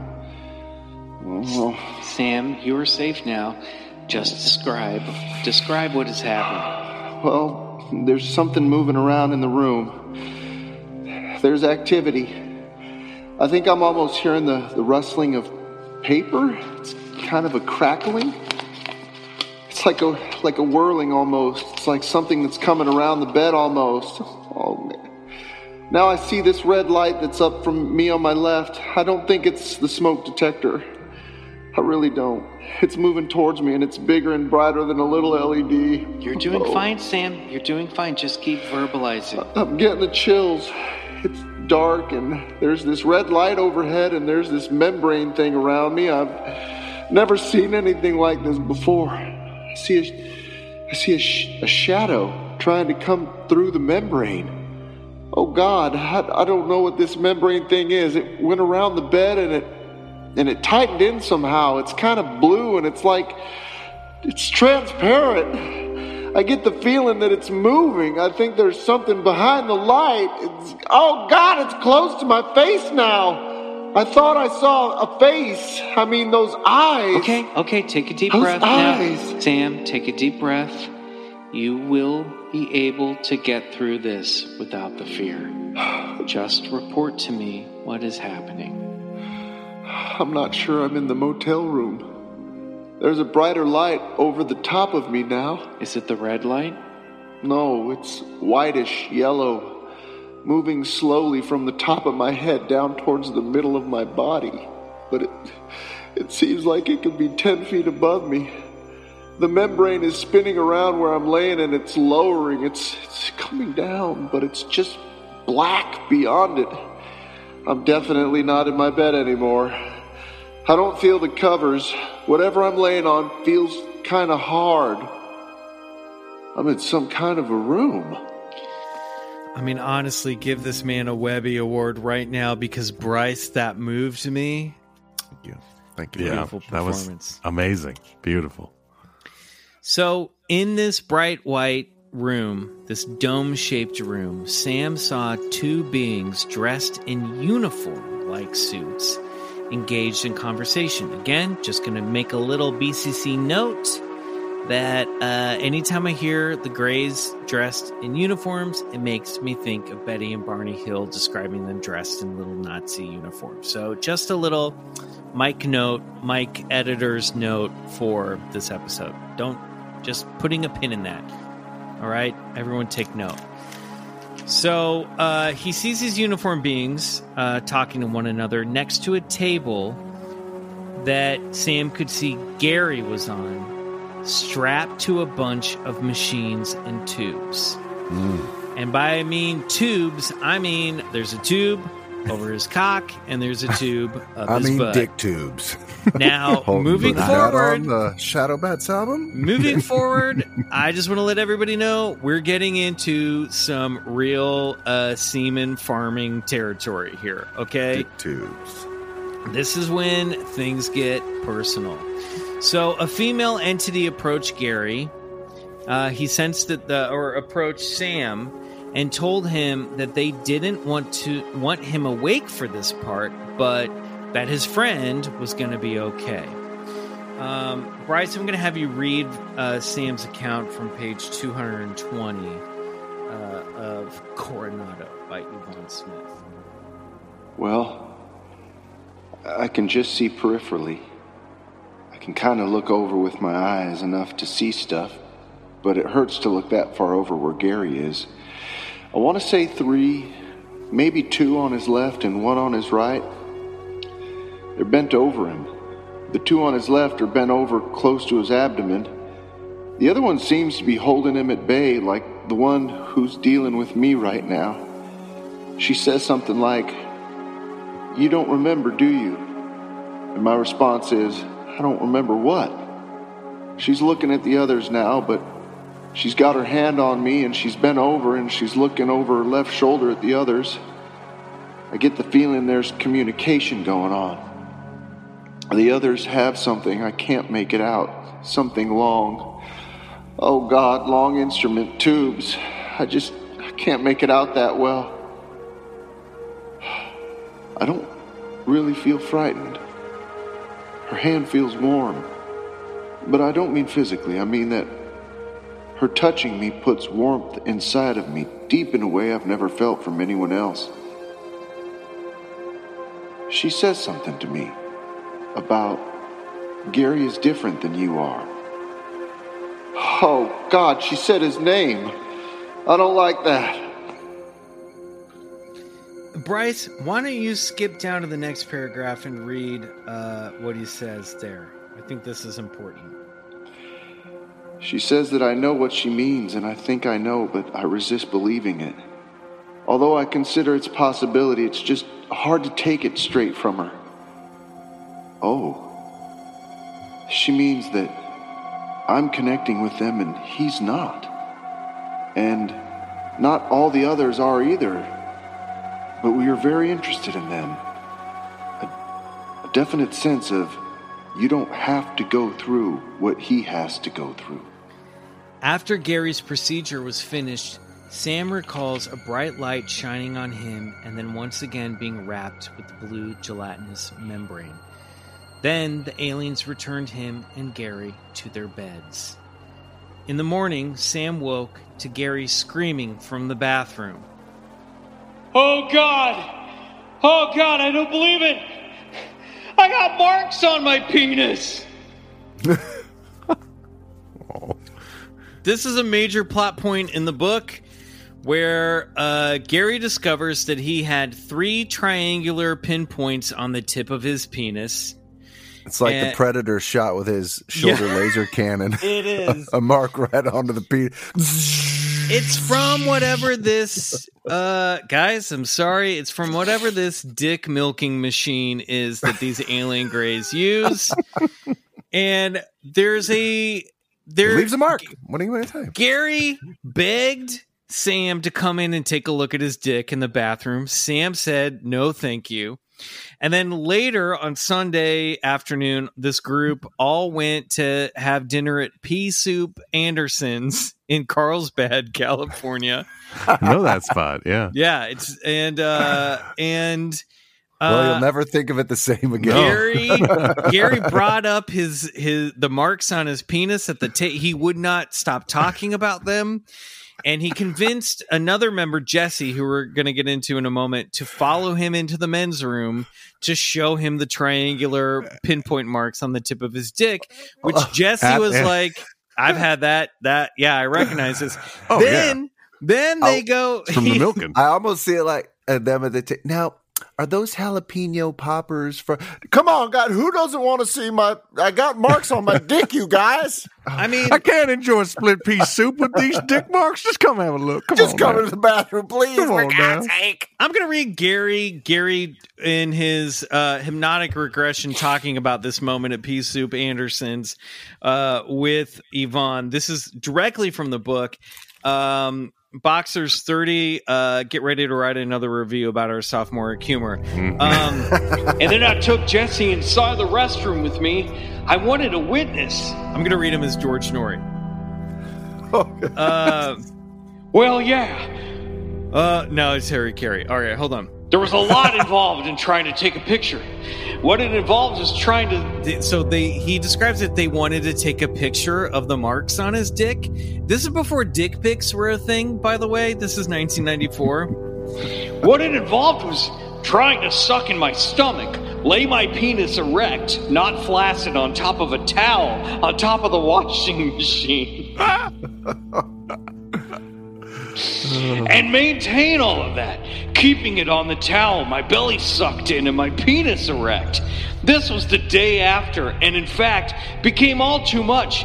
Now the photographs just show a flaccid penis kind of popping out over a fat belly. Oh, ain't that the story of every dick pic ever taken? Yeah, right there. So The timeline in the book, from all accounts, seems to indicate that these abductions actually took place over Friday and Saturday nights, with a possible additional abduction happening to another member on Thursday, one day before the conference started. And it seems like Saturday, the night Sam and Gary described in their regressions, was the big show, involving most of, if not all of these people, including Alice and a guy named John, who we're going to talk about in a moment. Now, one of the other members of Sarah was a woman named Melinda, who had been a contactee and abductee her whole life. She's often abducted in scenarios involving military personnel or military people that are present with aliens in her abductions, which is really, really interesting. So Melinda recalled Grays appearing to her in her hotel room Saturday night at the actual Hotel del Coronado. She was the only one who seemed to pony up and stay at the hotel itself. The Grays left her roommate, an unnamed individual, completely alone. Again, bright swirling lights filled the room. The Grays took Melinda to an operating area on a big craft where she sat in a chair.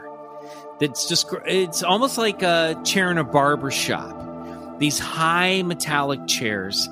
And she's sitting next to Gary, who she recognizes from Cerro, while the aliens stuck needles into their brains in order to, Melinda believes, harvest their memories and possibly activate these old, dormant memories. Melinda recalls just seeing all of these childhood memories from when she was 3 years old just come flooding back. And she talks about how she got a sense that the aliens were trying to remind the abductees of a time in their lives when they had psychic abilities. Cool. She also describes seeing a large room with multiple operating tables, lots of Grays, and at least one mantoid examining 10 or 11 humans, including other members from Cerro. On Sunday morning, another experiencer who attended the Triad Conference, Dawn, female, D-A-W-N, Bryce, it was your wife. Oh my God. Dawn went for a walk on the beach. And now Dawn in the book goes into all this really good and really crazy abductee history, which I recommend. We just didn't have time to get into it. She and her grandma watched a fucking flying saucer land in the front yard. It's pretty great stuff. But Dawn didn't seem to have any regression sessions bringing up that weekend. But she went for a walk Sunday morning, the night after Gary and Sam were taken and Melinda was taken, and she remembers watching the sunrise over the ocean, seeing this weird wavy light anomaly rippling over the open sky. So there are a couple more Cerro members worth mentioning. One, Jesse, who we mentioned briefly, he didn't come down to the event until Sunday. Jesse was the guy who looked at, for context sake, looked at Gary's dick at Pea Soup Anderson Sunday evening. So he came down that day. He came down for one day, and so he didn't experience Friday or Saturday night, but he recalled an abduction that happened on the previous Thursday night, just one day before. His story was very similar to all of the others. Grays materializing in his bedroom, lights coming out of the ceiling. He was taken with 5 other men, one of whom he identifies as the Cerro member John, who we're going to end this story with. He and John were both forced to give sperm samples, and he watched John get anally probed. Bryce, why don't you talk about a abduction experience that Jesse had one time in his life?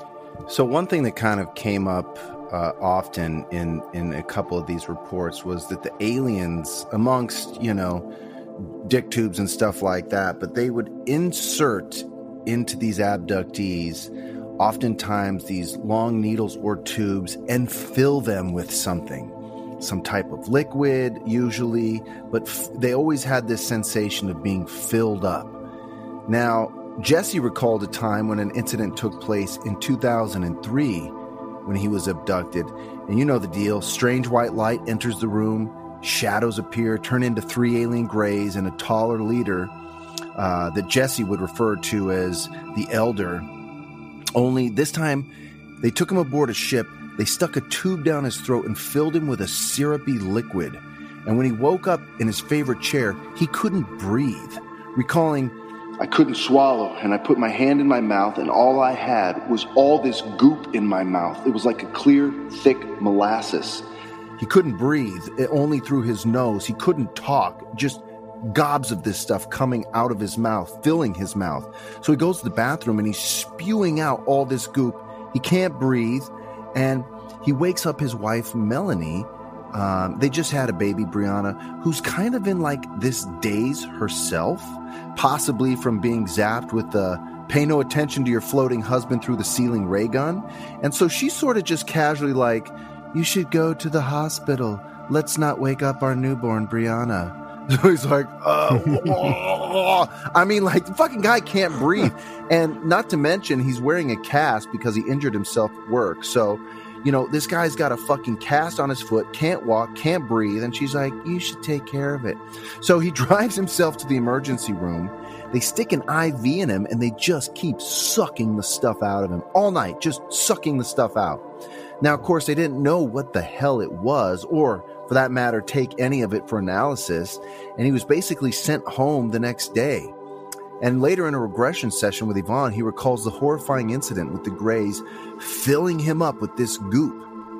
Strangely enough, though, he gets the feeling that this goop was somehow helping him. Quote, I just keep thinking it must have been important. I don't know why, but I think it helped me. I don't know why.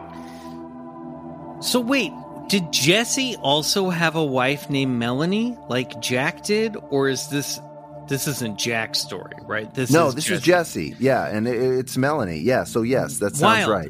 Okay, so there is. I just wanted to clarify that. There is Riley. There is so much goop and membrane stuff involved in these abduction stories. Like, they talk about, like, mornings after an abduction, they will sit and just shit for 30 minutes. Oh, God. This, like, crazy, weird black liquid out of their butts. Sorry, this is getting gross, everybody, but you know what? It's been 167 episodes. You knew goop shits were coming eventually. Yeah, they're coming eventually. All right. There is a whole other story that I'm just calling an audible on right now because we don't have time for it. But Jesse later had an abduction experience in 1999 where he was shown a dead alien human hybrid baby that was his own on a theatrical stage where the audience was composed of humans and aliens. And he felt he was brought there to witness this funeral as the father of this child. Now, like so they could study his response in like a theatrical environment? No, actually, no, I disagree, Bryce. They felt that he actually should be there to witness it. And John, who we're going to get to toot sweet, you never thought I'd sneak that phrase into an alien abduction story. John, I think it was John, claims that he remembers being there for this ceremony. I that might be a whole episode on the other side. Yeah, that's going to need to be another side episode. That's a spin-off episode. It is a David Lynchian level. What it sounds like. Yeah. Well, you know, so I do want to say this, and we will do an episode at some point this month on the other side about this specific story. But you know the scene in Eraserhead where he's watching the radiator lady, and it's like a whole stage performance inside this radiator, and the radiator lady looks sort of extraterrestrial. The thing that kept coming up for me reading this story is that as physical and as goopy and when they use like membranes to wrap people around, to like shrink wrap people to phase them in through ceilings and stuff, which is what Jesse seems to describe, that to me, I feel like the person who is most nailed what this experience is like is David Lynch in his stuff, because I think it is less like I'm being beamed up into a ship, a flying saucer, than it is there is some weird goopy transition between this reality and another dimension. It's dimensional. It's like it's a film. A dimensional shift. 100%. I believe that. It's like a film. And these people witness being like drenched in goop and all these aliens phasing in and out of the ceiling or the room lighting up. I do not think this is a craft that is coming down from the atmosphere, hovering over a building and sucking people out through the chimney. This is something that's coming from another dimension. That's really what I feel. And it's I think almost as if they move. It's almost like a dreamlike transition. Yeah. A dream time. It's like they move a physical space just over to the side and they pervade it and they enter with the light, and it's like a stretching of reality. Guys, it's all in Super Mario Brothers 2. Mario is dreaming. He went to the fucking vegetable kingdom and destroyed Wart. The curtain raises and lowers. It's a dream, guys. We are in fucking. Here's the thing: we are in fucking Wizard of Oz territory with this shit. It is, guys. I'm losing my mind. I'm going crazy. These aliens are from inner space. They are not from outer space. That's all I'm saying. Duh. Yeah, I have been feeling that for a while. I gotta say, yeah, this show. All right, let's get into John. He's the final abductee, okay? Yeah. So let's talk about John. Now, John was a trusted member of Yvonne's Zero group, an individual who had been abducted since the age of 8. Originally apprehensive about being regressed, he soon relented as the feeling of releasing his trapped memories soon provided him with some much-needed relief. John was in attendance that weekend at the UFO conference on Coronado Island.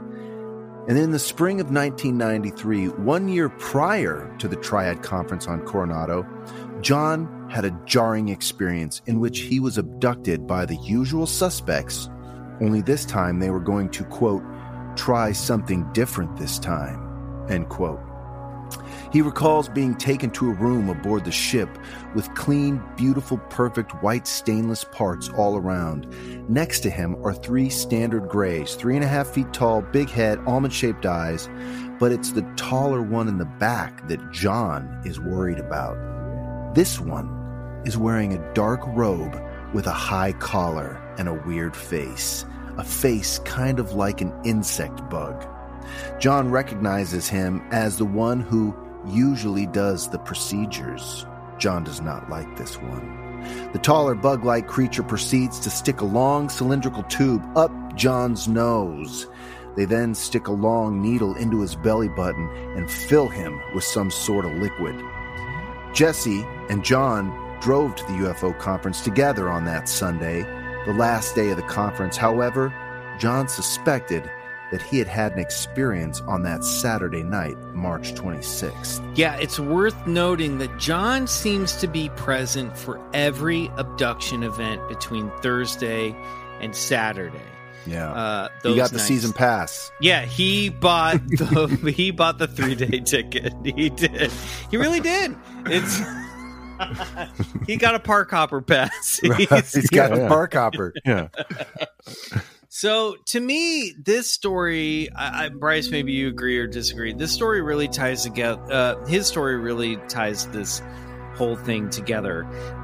John, most definitely. John seems to have a big picture perspective as to what is taking place here. That's right. So John recalls the details in several regression sessions with Yvonne, starting on August 18th, 2012. Now, around 8 p.m. on Saturday night, the 26th, while in his own home, John feels the air in his room being sucked out like a vacuum. And a strange voice communicates to him inside of his head saying, "I'm here. You know I'm here. We have things to do." And again, they tell him things are going to be different this time. John then realizes he's no longer in his room, but on a ship. Only this time, the ship is much larger, gigantic, in fact, and the room they're in is huge, with about 20 or more procedural tables. Yep, and the description of the large room with all those operating tables lines up with what Melinda described seeing that Saturday night after she was abducted from the Hotel del Coronado. And this is the cool thing. So it sounds like Friday night, like Thursday night, Jesse was taken. Friday night, Mike and Alice were taken, and and Melanie, Jack's wife. By the way, failed to mention, Melanie, Jack's wife, who was phased through the ceiling, never wanted to do regression sessions about that weekend, and Yvonne Smith respected that. So that's why we don't have what happened to her up in the ship. But it sounds like Thursday night, little scouting ship. Friday night, same scouting ship. Saturday night, the mothership shows up. That's and right. And the mothership, it seems, brings everybody back. Oh, it's a fucking party. Wow. So John's on the mothership where he thinks he sees Jesse. Only Jesse's acting quite strange, like he's familiar with the place. Jesse, or what looks like Jesse, tells him, "We're going to be here first, then the other people will come later." It's only upon closer inspection that John realizes this is in fact not Jesse. The head is shaped differently, a different shape, to which fake Jesse replies, "You are fine, you are okay. I'm not who you thought I was, but you can trust me." Sure, whatever the fuck you say, fake-ass Jesse. John asks fake Jesse about the bigger ship, and fake Jesse confirms, "Yes, it's a different ship. It's for something else. We have different reasons for this ship. This is going to be different for you. There's going to be more people here. You're going to see people that you know here. We have a long night ahead of us, and you are going to be calm." It's not long before John sees people starting to pile in, men and women, some with a dazed, sedated look on their face, some who look like they've been through this before, and some who just look straight pissed off, like Gary. The aliens are attending to Gary's the ones always angry. Gary's fucking pissed. Yeah. The aliens are attending to the ones who are making the most noise, the ones who it becomes clear to John that they don't want a lot of disruption from. They don't want crying or yelling, and they tell John they can't have that. John looks around and recognizes people from the Zero group.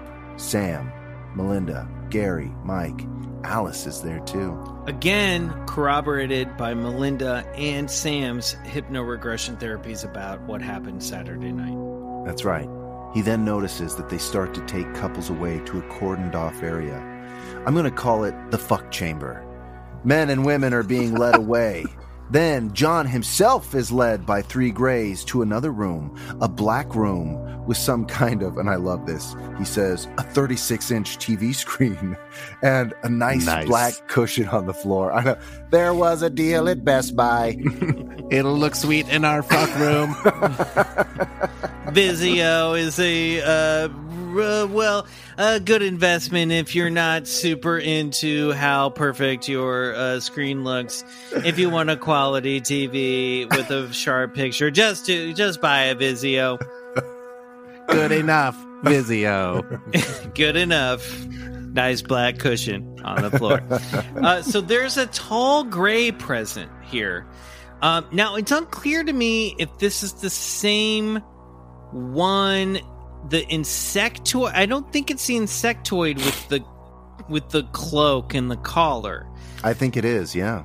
Well, I'm not sure, because this one John describes, maybe I misread this, as a gray, a tall gray, and one that he tends to trust. He wears a cape. That's the same one. It's same a tall one. gray. Okay. He calls it a taller gray, although upon closer inspection, it has sort of an insect-like visage. And he's a little face. bit more wrinkled and leathery. He calls it sometimes the brown one or the elder. Yes. So we're going to call this one the caped one. Okay. Yes. So this caped one is in the room with him. And this is an entity that John has encountered numerous times. And The caped one seems to be there in this moment to keep everyone cool. Like, his purpose is to convince John that everything is groovy because it's about to get really, really uncomfortable. The caped one telepathically communicates to him to take off his clothes, which John does under protest. The two smaller grays leave the room, and the caped one stays behind, telling him, "Somebody's gonna come in the room with you." Seconds later, 3 small grays come into the room, and they have somebody with them whom John recognizes as a female member of his Zero group. And this person is not named in the book, so we don't know if it is someone we've already covered or someone who's just not mentioned in the book at all. Right. They ask if he will assist in taking off her clothes. Now, John doesn't like this, and he protests, "This isn't right." To which they reply, "It's gonna be okay. She's gonna be fine, and you'll be okay." Then they ask John to touch her. They want to see a man touch a woman. Boy, they're lucky I wasn't in there. That's what I said. I don't know why. Then, guess who decides... Wait, what? I think because I can fuck, but I erased that part. Then, guess who decides... I was going to be like, because I'm going to fight. Like, we should be punching all of these aliens I'd be right into now. it. I'd I'm be like, protecting this lady. Oh, shit. It is so on. This is like Okay. Alien American Pie or something like that. Like, Yeah, we also, want to see our first boner. I just want to say for the record, I don't feel like any of this is consensual. That's the horrifying it's point not. for It's anyone. not. None It's of it. not. None We're of going to it. get to that. Yeah. Then, guess who decides to show up and watch? That's right. The one with the collar and the cape. He's there to direct. John knows the little fuckers are communicating with the lady telepathically because she begins to touch John. And John can tell she's just like, let's get this over with. So they start to hold each other. And you know what? John is sweet. He's like, "I'm sorry." And she kind of nods a little bit, which helps John because he knows this isn't right.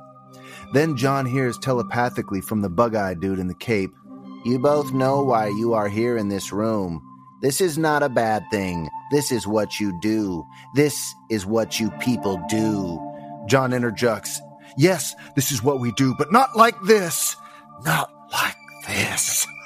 To which it replies, "Yes, it's different, but this is what you are going to do." Pretty much, though. It's Now get to it's fucking- different. Michael, why don't we have you read the juicy stuff on the bottom of page 387? All right. Please. So I just want to reiterate that John does say to Yvonne Smith and everybody, he's not okay with this. And I'm going to say, yeah, we like John. It is problematic that we don't have the woman's point of view in this book. Good point. So maybe she didn't want to go on record. Maybe she's not able to be identified. Maybe this is just this man's point of view. But as a white man about to read, a white cis man, I mean, let's be honest. Like, I think some guys are cute. So where am I on the scale? It's sliding. There you go. Right, guys? Come on. Or as Cape Alien would say, "It's different, but this is what you are going to do." Yeah. Pretty much the same. Right. I'm just saying, this is what we have. Okay. Work with it. Work with it. This is what we got. Okay, so he and, says, make it hot. No, he doesn't. No, Bryce, you're missing the point of this entire thing. This is not supposed to be make hot. It hot. Jesus Christ. It's not. Well, look, is there a reality where this is someone's sexual fantasy? Of course. Almost definitely. Of course. Anyone on the spectrum might find this sexy.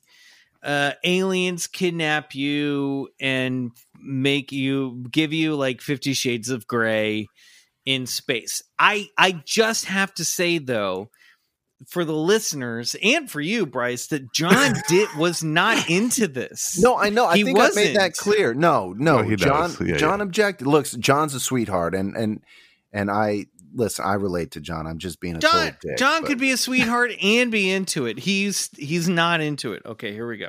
Okay, it's just our sophomoric humor play, you know. So I lie on top of her and I kiss her on the cheek and say in her ear, "I'm sorry." Again. And then she kisses me and says, I know. Or something like that. At first, there's nothing happening with me.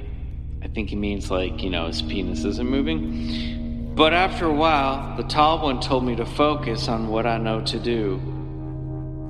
So then she spreads her legs and I look down at her body, and at some point I'm inside of her. And she doesn't seem to be upset. Maybe she is. I don't know. She doesn't look upset. So we do that for a little while, and I think at some point we stop. I think at one point I'm finished. It's not happening anymore. The small ones haven't been there for a while. It's just her and me and the tall one behind the screen. That fucker in the cape stayed behind to watch. Stay in it. John, you're doing great. Do you see something on the screen? Do you feel that you're being monitored? Oh yeah, there's something there. On the table too, there's something there. Monitoring. I don't know what happens. They tell us to get up, and they tell me to help her get up. They're telling her something. They're talking to her. I think that's weird, because they talk to me through my mind and talking to her through her mind, but I don't hear what they're saying to her, and I don't know how they do that. She gives me a hug and says it's okay, don't worry. And I said, thank you, I'm sorry. And they say, we're going to bring you back, and you are going to lie inside the big room. There's something else for you to do. I'm thinking, oh God, now what? Well played. And after that, John and the girl are separated. And John is let out and put on what can only be described as his calming duty, where he's asked to go around and make sure he helps relieve the other abductees. They say to him, "Human, talk to them, tell them they're fine." Only it's so funny when John sees Gary, they say, "You can't help this one." Because basically Gary wants to kill someone. Gary's like, I'm gonna fuck all you up. And the aliens concur. They're saying, yes, we know that. He wants to hurt somebody. So eventually, John kind of sees this whole thing happening to all of his friends. And the experience was so palpable that John had to stop. And like I said, this took multiple sessions. But once he was back in the saddle, John was able to put more of the pieces of the puzzle together, stating, I knew they were going to continue with their experiments. A lot of it is about emotions. They want to know about emotions, feelings, the human species itself. Yeah, and Melinda is also there calming people down. And it's as if the Greys are using the abductees with the most seniority, the most seasoned experiencers, to keep the rest of the group calm. This whole scenario, if true, is so obviously fucked up, right? It's no wonder these people form support groups. And in fact, John says he and Melinda have formed this almost psychic bond where one will call the other when they sense that they're thinking about them. John then reveals a couple of other events that happened on the ship. Okay, so one, he describes that he and the others were put into these... Riley, this is again, in some real high strangeness shit. All right. They're put into these rectangular tanks that fill up with this breathable liquid gel. Huh, again, we're getting into some goop. And he claims that the oxygen from the gel gets absorbed through the skin. And then you exhale through your nose, but never need to inhale. After doing this for a few minutes, the tanks will drain, and then he describes that these blow dryers pop out and dry you off like something from an automatic car wash. And he explains that this is a procedure that's happened to him more than once. There's so much gelatinous, so just like lots of gelatinous substances and membranes wrapping around these people in this story. Yeah. Well, maybe that was something that they needed to put on him, because next thing he knows, John's taken into some sort of reality chamber, almost like the holodeck from Star Trek, where once inside, the occupant is transported to an alternate future timeline of reality. Quote, "I was there. It was something to step into, and it's like everything is real. It's not a visual thing. I'm there. Another reality that you can step through and step out of like a dimensional thing." Now, inside this chamber of reality, John experiences devastating explosions, raining fireballs from the heavens, crashing down upon the earth, destroying everything in their path. A city turned to ashes. Basically, our demise if the human race doesn't get our shit together. When John asked, "Why are you showing me this?" the beings reply, "We have shown this to many for the reasons you see. This has happened before on your precious planet, but not like this, in another way to make change, and this will make change again." By this time, John's lip is quivering, wondering how in the hell he's supposed to make such a change to save planet Earth, to which they say, "We show a lot of people, and we try to alter a change in their minds for the possibility. It is not determined." Thank God, John thinks, there's still time to make change. Oh, that's just something we show you to freak you out. It's fine. We're just fucking with you. Hey, guys, I got to take a quick 10-1. Can we hold real quick? I have to pee so bad. Oh, so bad. Okay, all right. Okay, Get you back we're into almost my- done, Riley. I swear, we're almost done. I believe you. All right, Okay. stand by. So, Bryce, that's a lot. That was a lot. That was a lot. Yeah.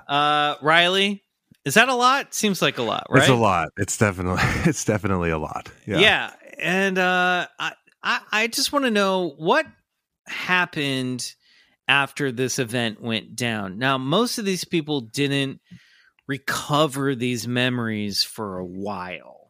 Yeah, that's right. So shortly after that UFO convention, Alice, the first abductee that we discussed, she returned home from Coronado, and she actually noticed a strange, shiny area on her left shin. Yes, if you recall, Riley, Alice described the Greys sticking her leg with a big needle on that first Friday night, remember? That's right. She not only recalls that, but she recalls finding the strange area. She not only recalls finding the strange area, but a voice in her head spoke to her saying, "Check your leg." And that's when she discovered a kidney bean-shaped intrusion on her left skin. So, she contacts Yvonne, who refers Alice to Thousand Oaks podiatrist and soon-to-be alien implant removal specialist. Drumroll, please. Dr. Roger Lear. You'll be a podiatrist. You have a talent for removing small alien implants and sending them off to labs. A podiatrist by training, Dr. Lear had become increasingly involved with his local branch of the Mutual UFO Network. And while attending one of its conferences in 1995, he was presented with several foot x-rays from a woman who believed herself to be an abductee. Despite Lear's professed skepticism, the scans did indicate that there was something in her big toe. And to appease his own curiosity, he offered to operate on her free of charge. On August 19th, 1995, he extracted 2 very small foreign objects from the patient, each one metallic in appearance.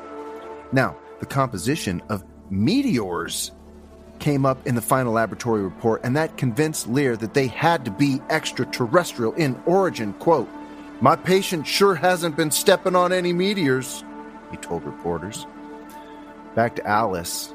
Intrigued, Roger agreed to help her. He noted that Alice had approximately a 3 to 4 millimeter oval-shaped lesion on the front calf of the left leg and was slightly pinkish in discoloration, indicative of typified marks seen in abduction patients, colloquially categorized as a scoop mark. He proceeded to x-ray Alice's shin and indeed noticed something under it. Alice wanted it out, so much so that it made her sick to think about it. Dr. Lear agreed and removed the object, a small BB-sized whitish-gray ball that was extracted on May 18, 1996, and immediately sent to various labs for a battery of tests. The findings are significant. Bryce, your throat clearings have become a BCC staple. Oh my God! On this show. What you don't know is that sometimes I'll mute the Zencaster and I do that. Hit him, but I don't know. All those years of smoking that good Sunny Chiba. Anyway, all right. Any man who's against a woman should be locked up. I've been taken to the fuck room once or twice in my life, and no objections uttered from my mouth. The findings are significant in regards to Alice's skin sample under microscopic diagnosis. They found fibrosis with solar elastosis, which, in case you didn't know, is the overexposure of skin to large amounts of ultraviolet in a relatively small area of the body, which is indicative that something created this overexposure to ultraviolet light, possibly an instrument which can scoop out a small segment of the superficial epidermis, which are the outer layers of the skin, and then seal the wound with some sort of ultraviolet gun. In other words, Ray? Fucking aliens, people. Come on. Roger Lear, I think it's important in this case as far as Alice is concerned, and should be noted that 2 surgeries were done on that same day. The other one was on another female of approximately Alice's age. She also had a scoop mark in the exact same place that Alice had, and she also had a little white grayish ball that was removed at the same time that we removed the superficial lesion too. I don't have an explanation for it. Maybe the ETs who were messing with the one were also involved with the other.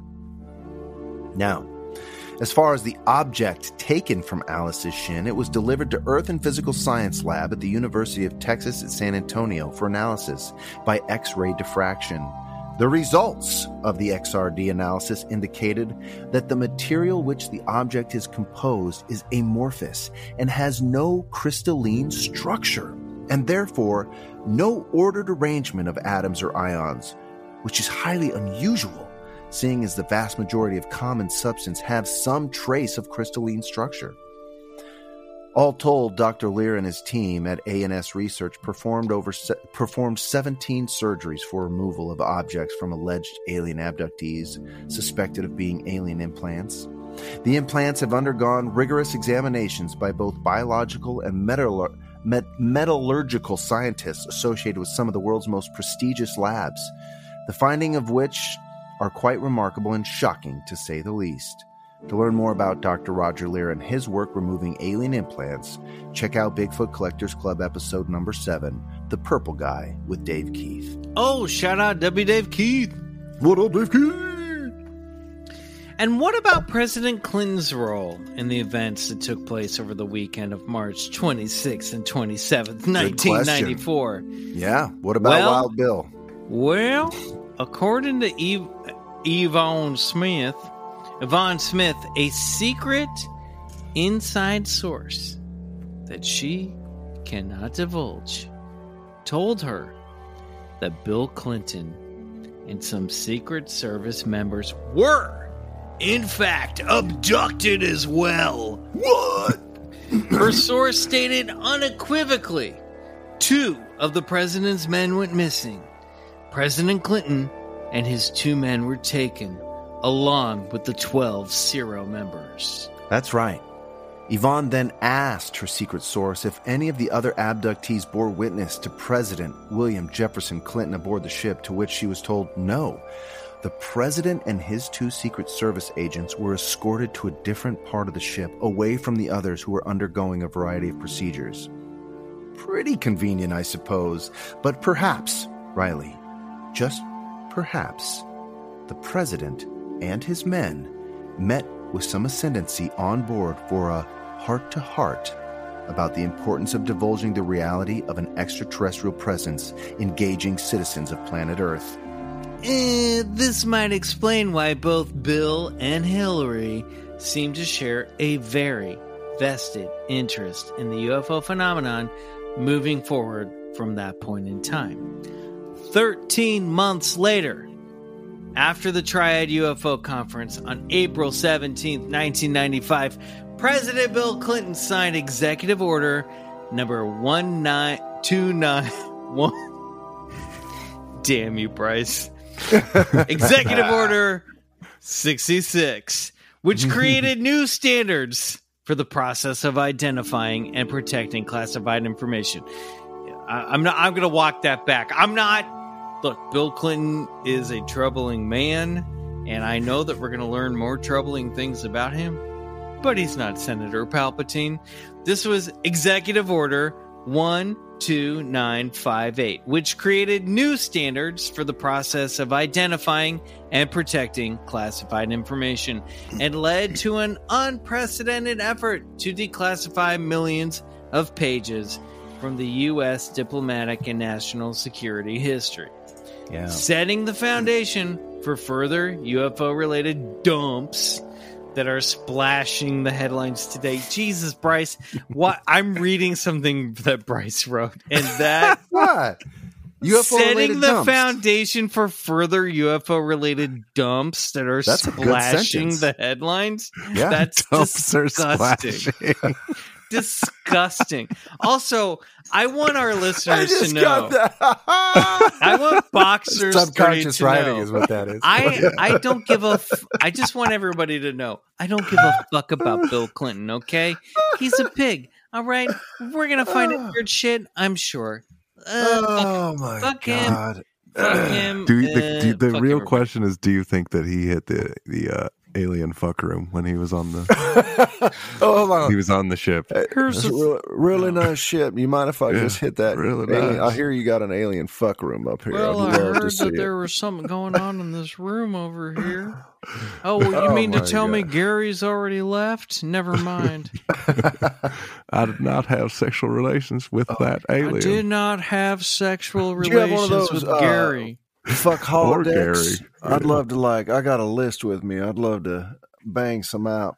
It's no secret, as we've discussed, the Clintons have had a long interest and fascination with the subject of UFOs.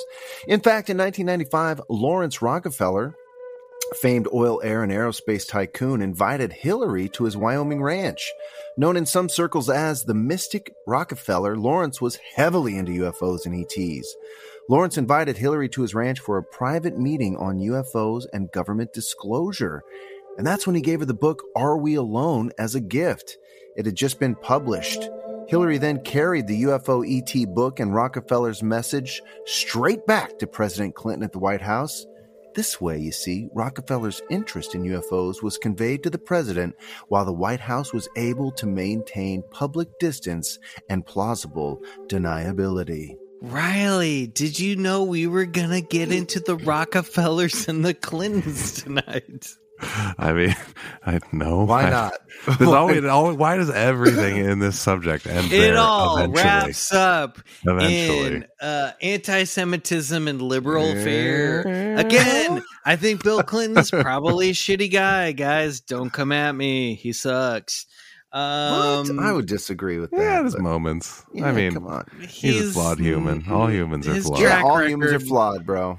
His Me Too track record is very bad. All right. Some other things too, but it's hard being the president. Whatever. Guys, I'm just saying we're like reality. We're a sliding scale of possibilities. Okay. I'm just saying, don't give me those 1-star reviews. God damn it! You can't even try to make them happy on either side. It's never going to work. I'm taking a personal. You're shooting yourself in the foot. Both feet, either way. Yeah, fuck it. Whatever. Look, the 90s were bad and great. Yeah, exactly. Yes, such is life. But also so good.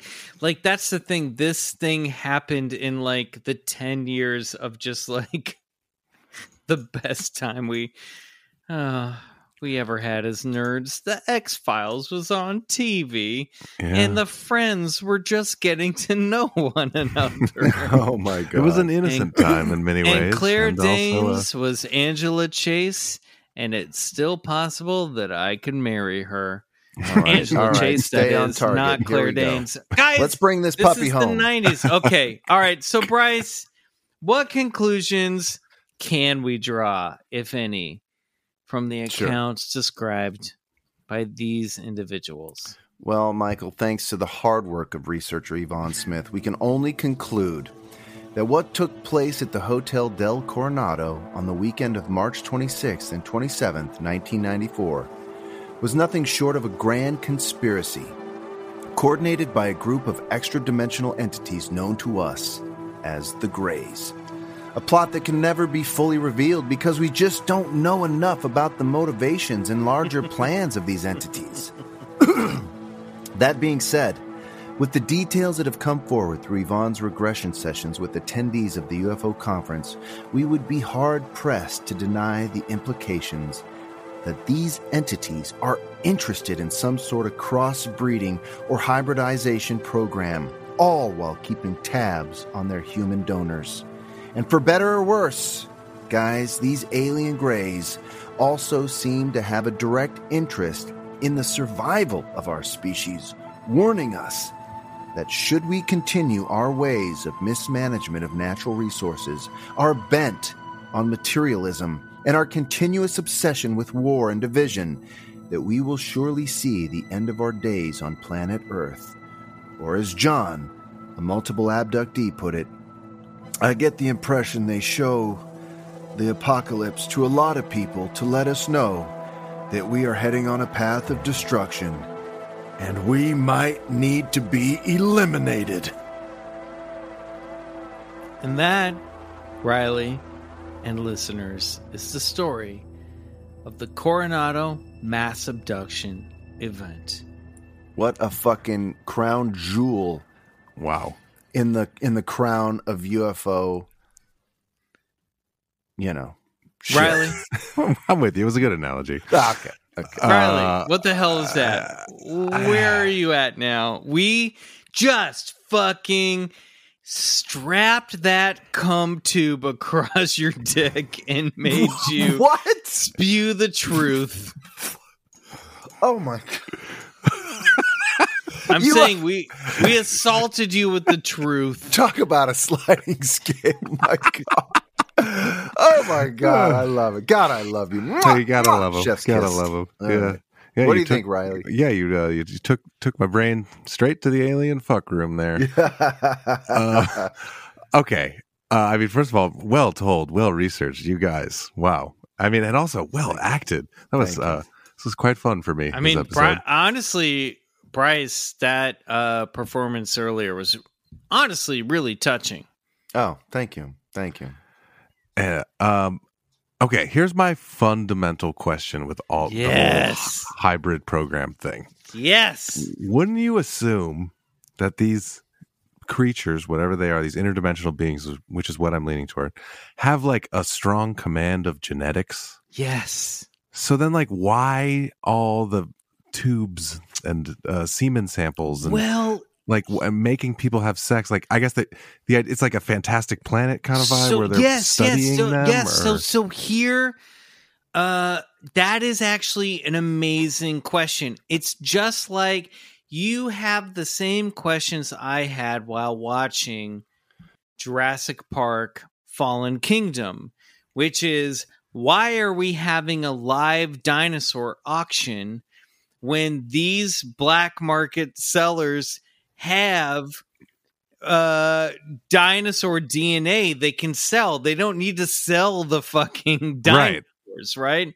Right, it exactly. Doesn't make sense. It really doesn't. Even if you factor in all this stuff of it's a human hybrid alien thing. So here's what I think it is. I don't think it's actually scientific. Newsflash, BCC newsflash. This, I think, traces back to the Jacques Vallée fairy realm intermingling with the human realm, which is the fairy realm is the spirit realm. It is dematerialized, or it is unmaterial. It is ethereal, right? And we are the material realm.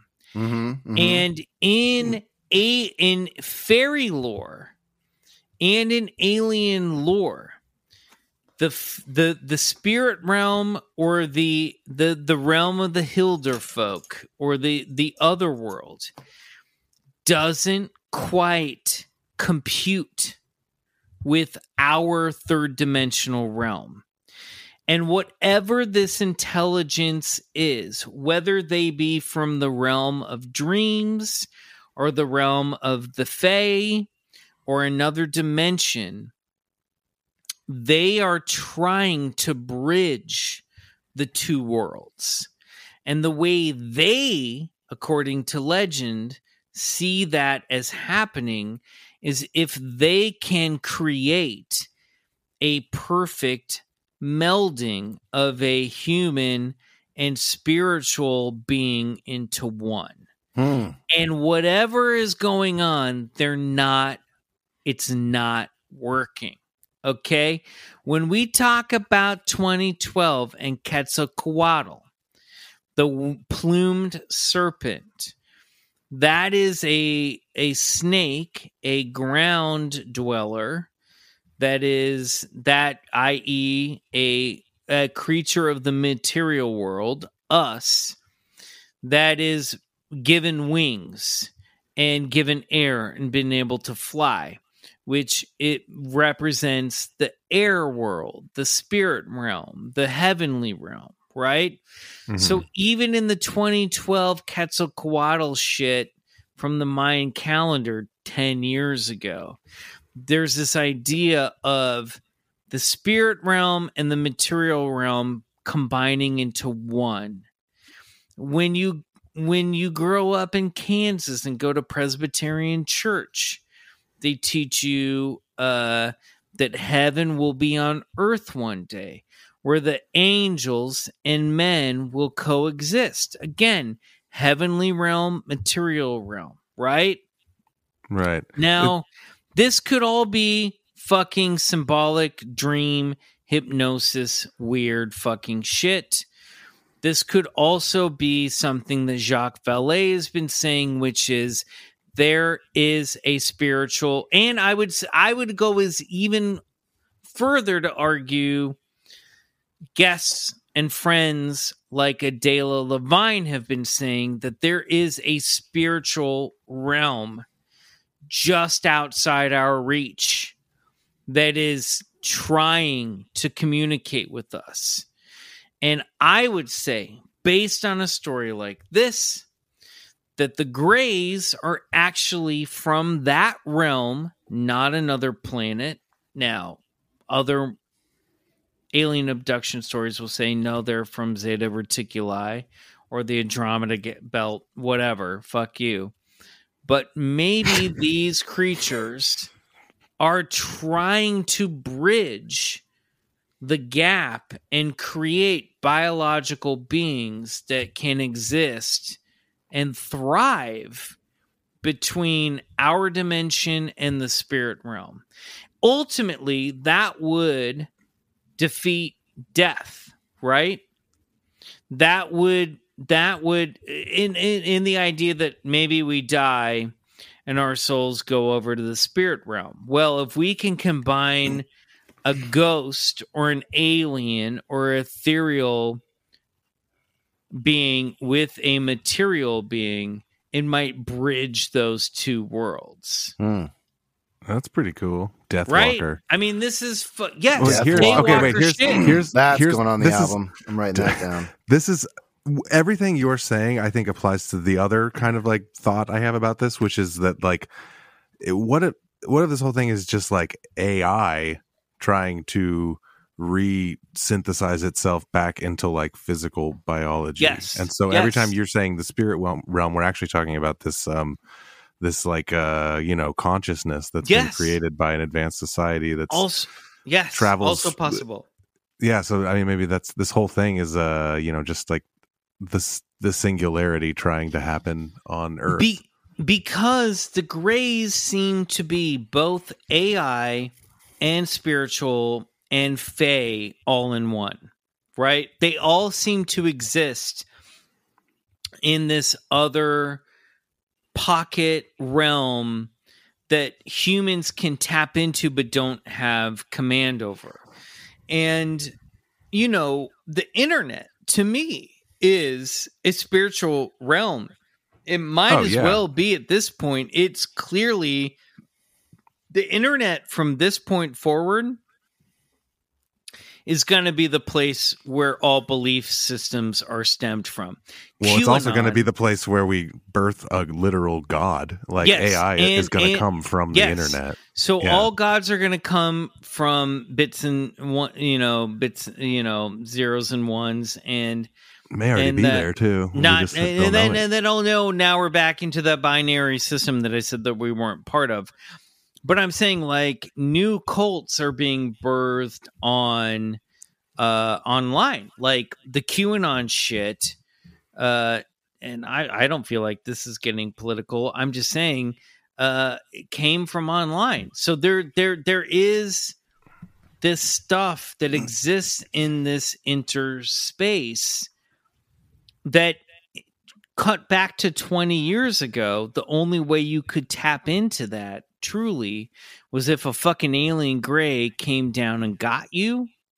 And now the Greys can just fucking get you when you log into Facebook. Well, just the internet as a whole too is like, I actually wrote my senior thesis in college about this, but it's Berkeley boys. It's baby. It's like the first real manifestation of the human mind. Like it's a collective project as a species that we're doing that is like, it really does represent like the mind, like every thought you could possibly have, and everyone's contributing to it and building this thing. And like, what better place to start a model for consciousness? Well, and it's a place where we can share all information, just like we're doing right now, bad or good. And it's our job, like in this episode, to say we're passing this information along. Some of it might be dead on, and some of it might be bad. But where I tend to go is, hey, I like these stories. I'm not personally, I'm not saying believe any of this, right? Mm-hmm. Yeah, belief is the enemy, John Keel. But but Bryce, it does make me take a real good look at reality. You know what I mean? Yeah. And make me really think maybe there are fucking alien Greys coming down and doing this shit. If all these people can experience this and share physical evidence. No, that's why coupled with what we just talked about in the fact that there are these ships flying around that we don't know what they are. This is why I get so upset, and I got upset earlier when you sort of like say a remark that this could just be some, sexual transgressions taking place at a young age manifesting into these strange abduction scenarios. That does happen, but that's true. Wait, let him finish his thought though. I don't believe that. I believe that these experiences, that when you read these transcripts, and I recommend that you go get this book, a lot of people think that, these regression sessions, the person regressing sort of leads the witness to these alien ideas and these spaceship ideas. You can read these transcripts directly from this book and find out right away. Yvonne is leading these witnesses nowhere. If she says anything, it's like, you're okay, you're clear, you see things clearly, you're here, what do you see? You know what I mean? She's not leading these people anywhere. And for them to have these types of stories, I believe something like what they experienced happened, whether it's on this plane of reality or another plane of reality. I believe it happened as they say it did. Now, I jive both with what you both are saying. I think there's a lot of truth to a lot of that. I think we're missing something, and that abductee John happened upon it.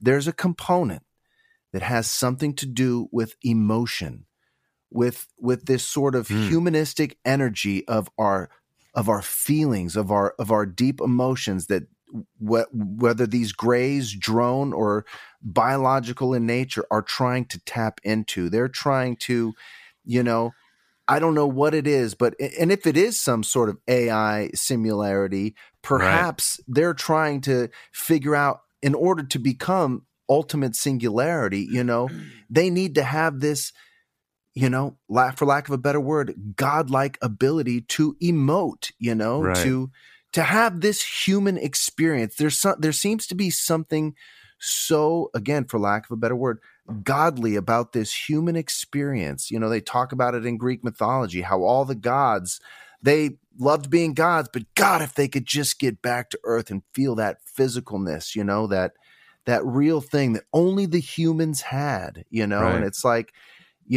perhaps it's just as simple as, and if they are from outer space and extraterrestrial, then they're just trying to tap into what this specialness is that we humans have. But I like that.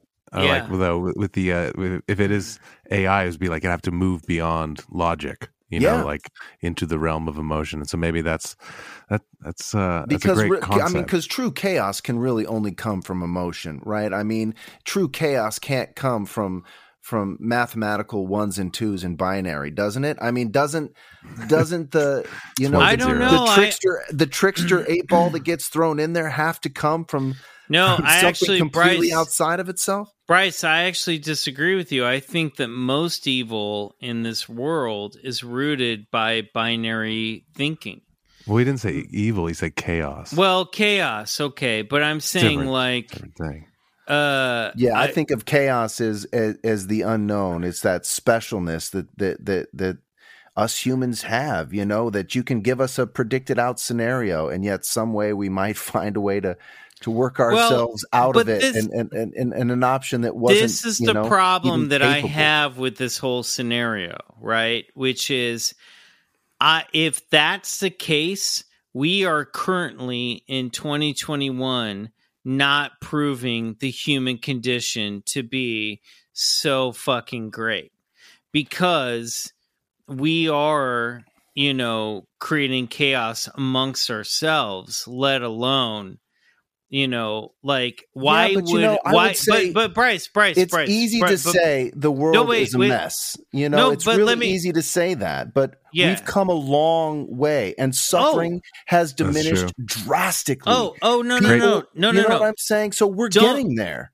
Don't get me Angels wrong. of Our Nature, Pinkerton, great book about that. Don't get me wrong. I completely agree with you. I think that we are all. And guys, I never knew we would go here tonight. But I know. How did we get here from Dick Marks in the public bathroom? This is great, guys. Rooms. Also, can you come over and look at my penis? But meet you at Anderson's. I do think that I do think society overall slogs towards progressivism. Not in a political way, but I think that we tend to open our minds the further we go along. But I don't think that we are right now in this moment in time, especially. I actually think we're in a crisis of conflict and saying, oh, humans aren't really all that enlightened. You know what I mean?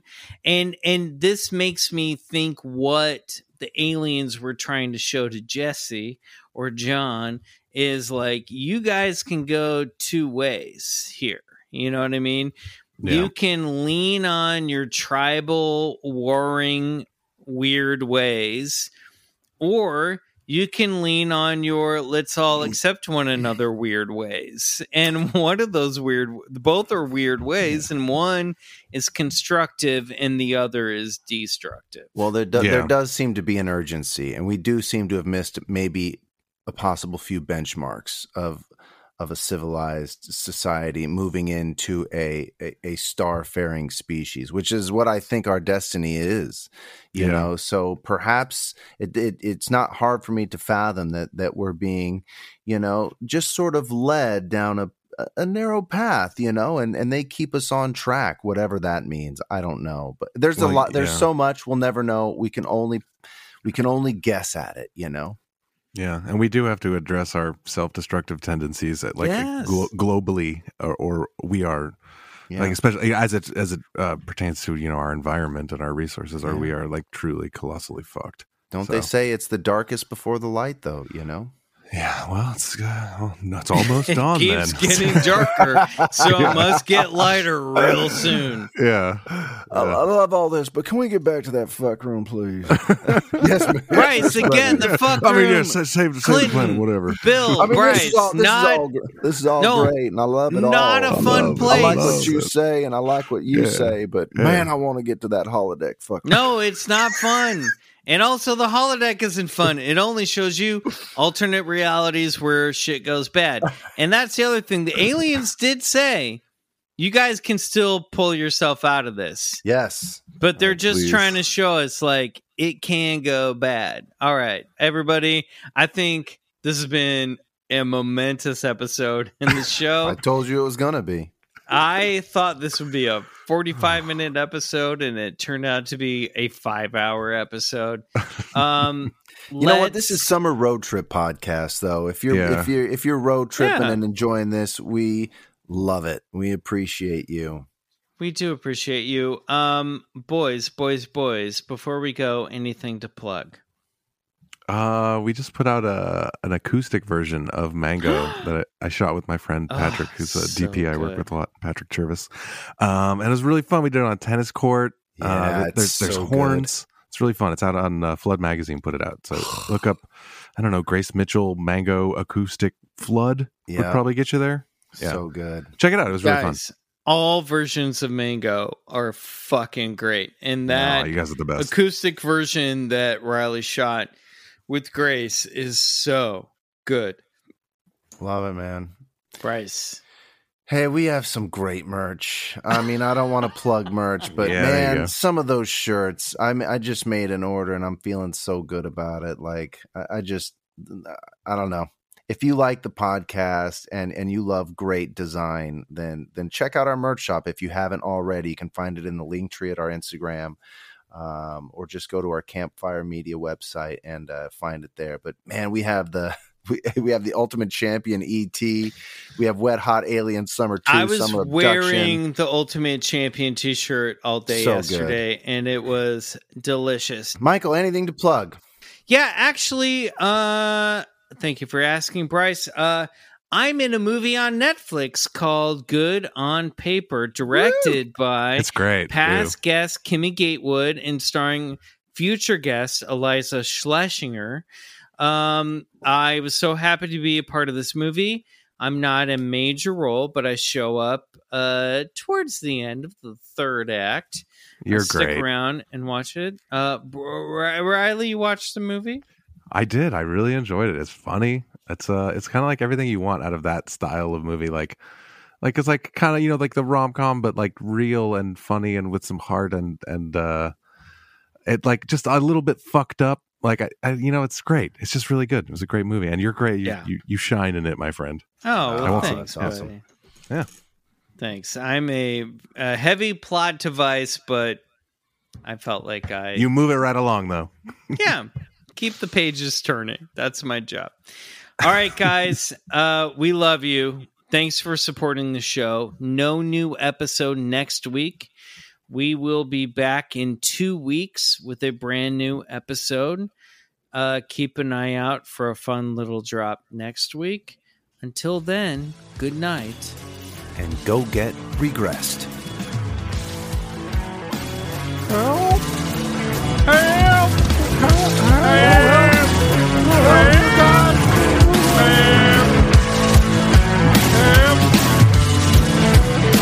Okay, wow.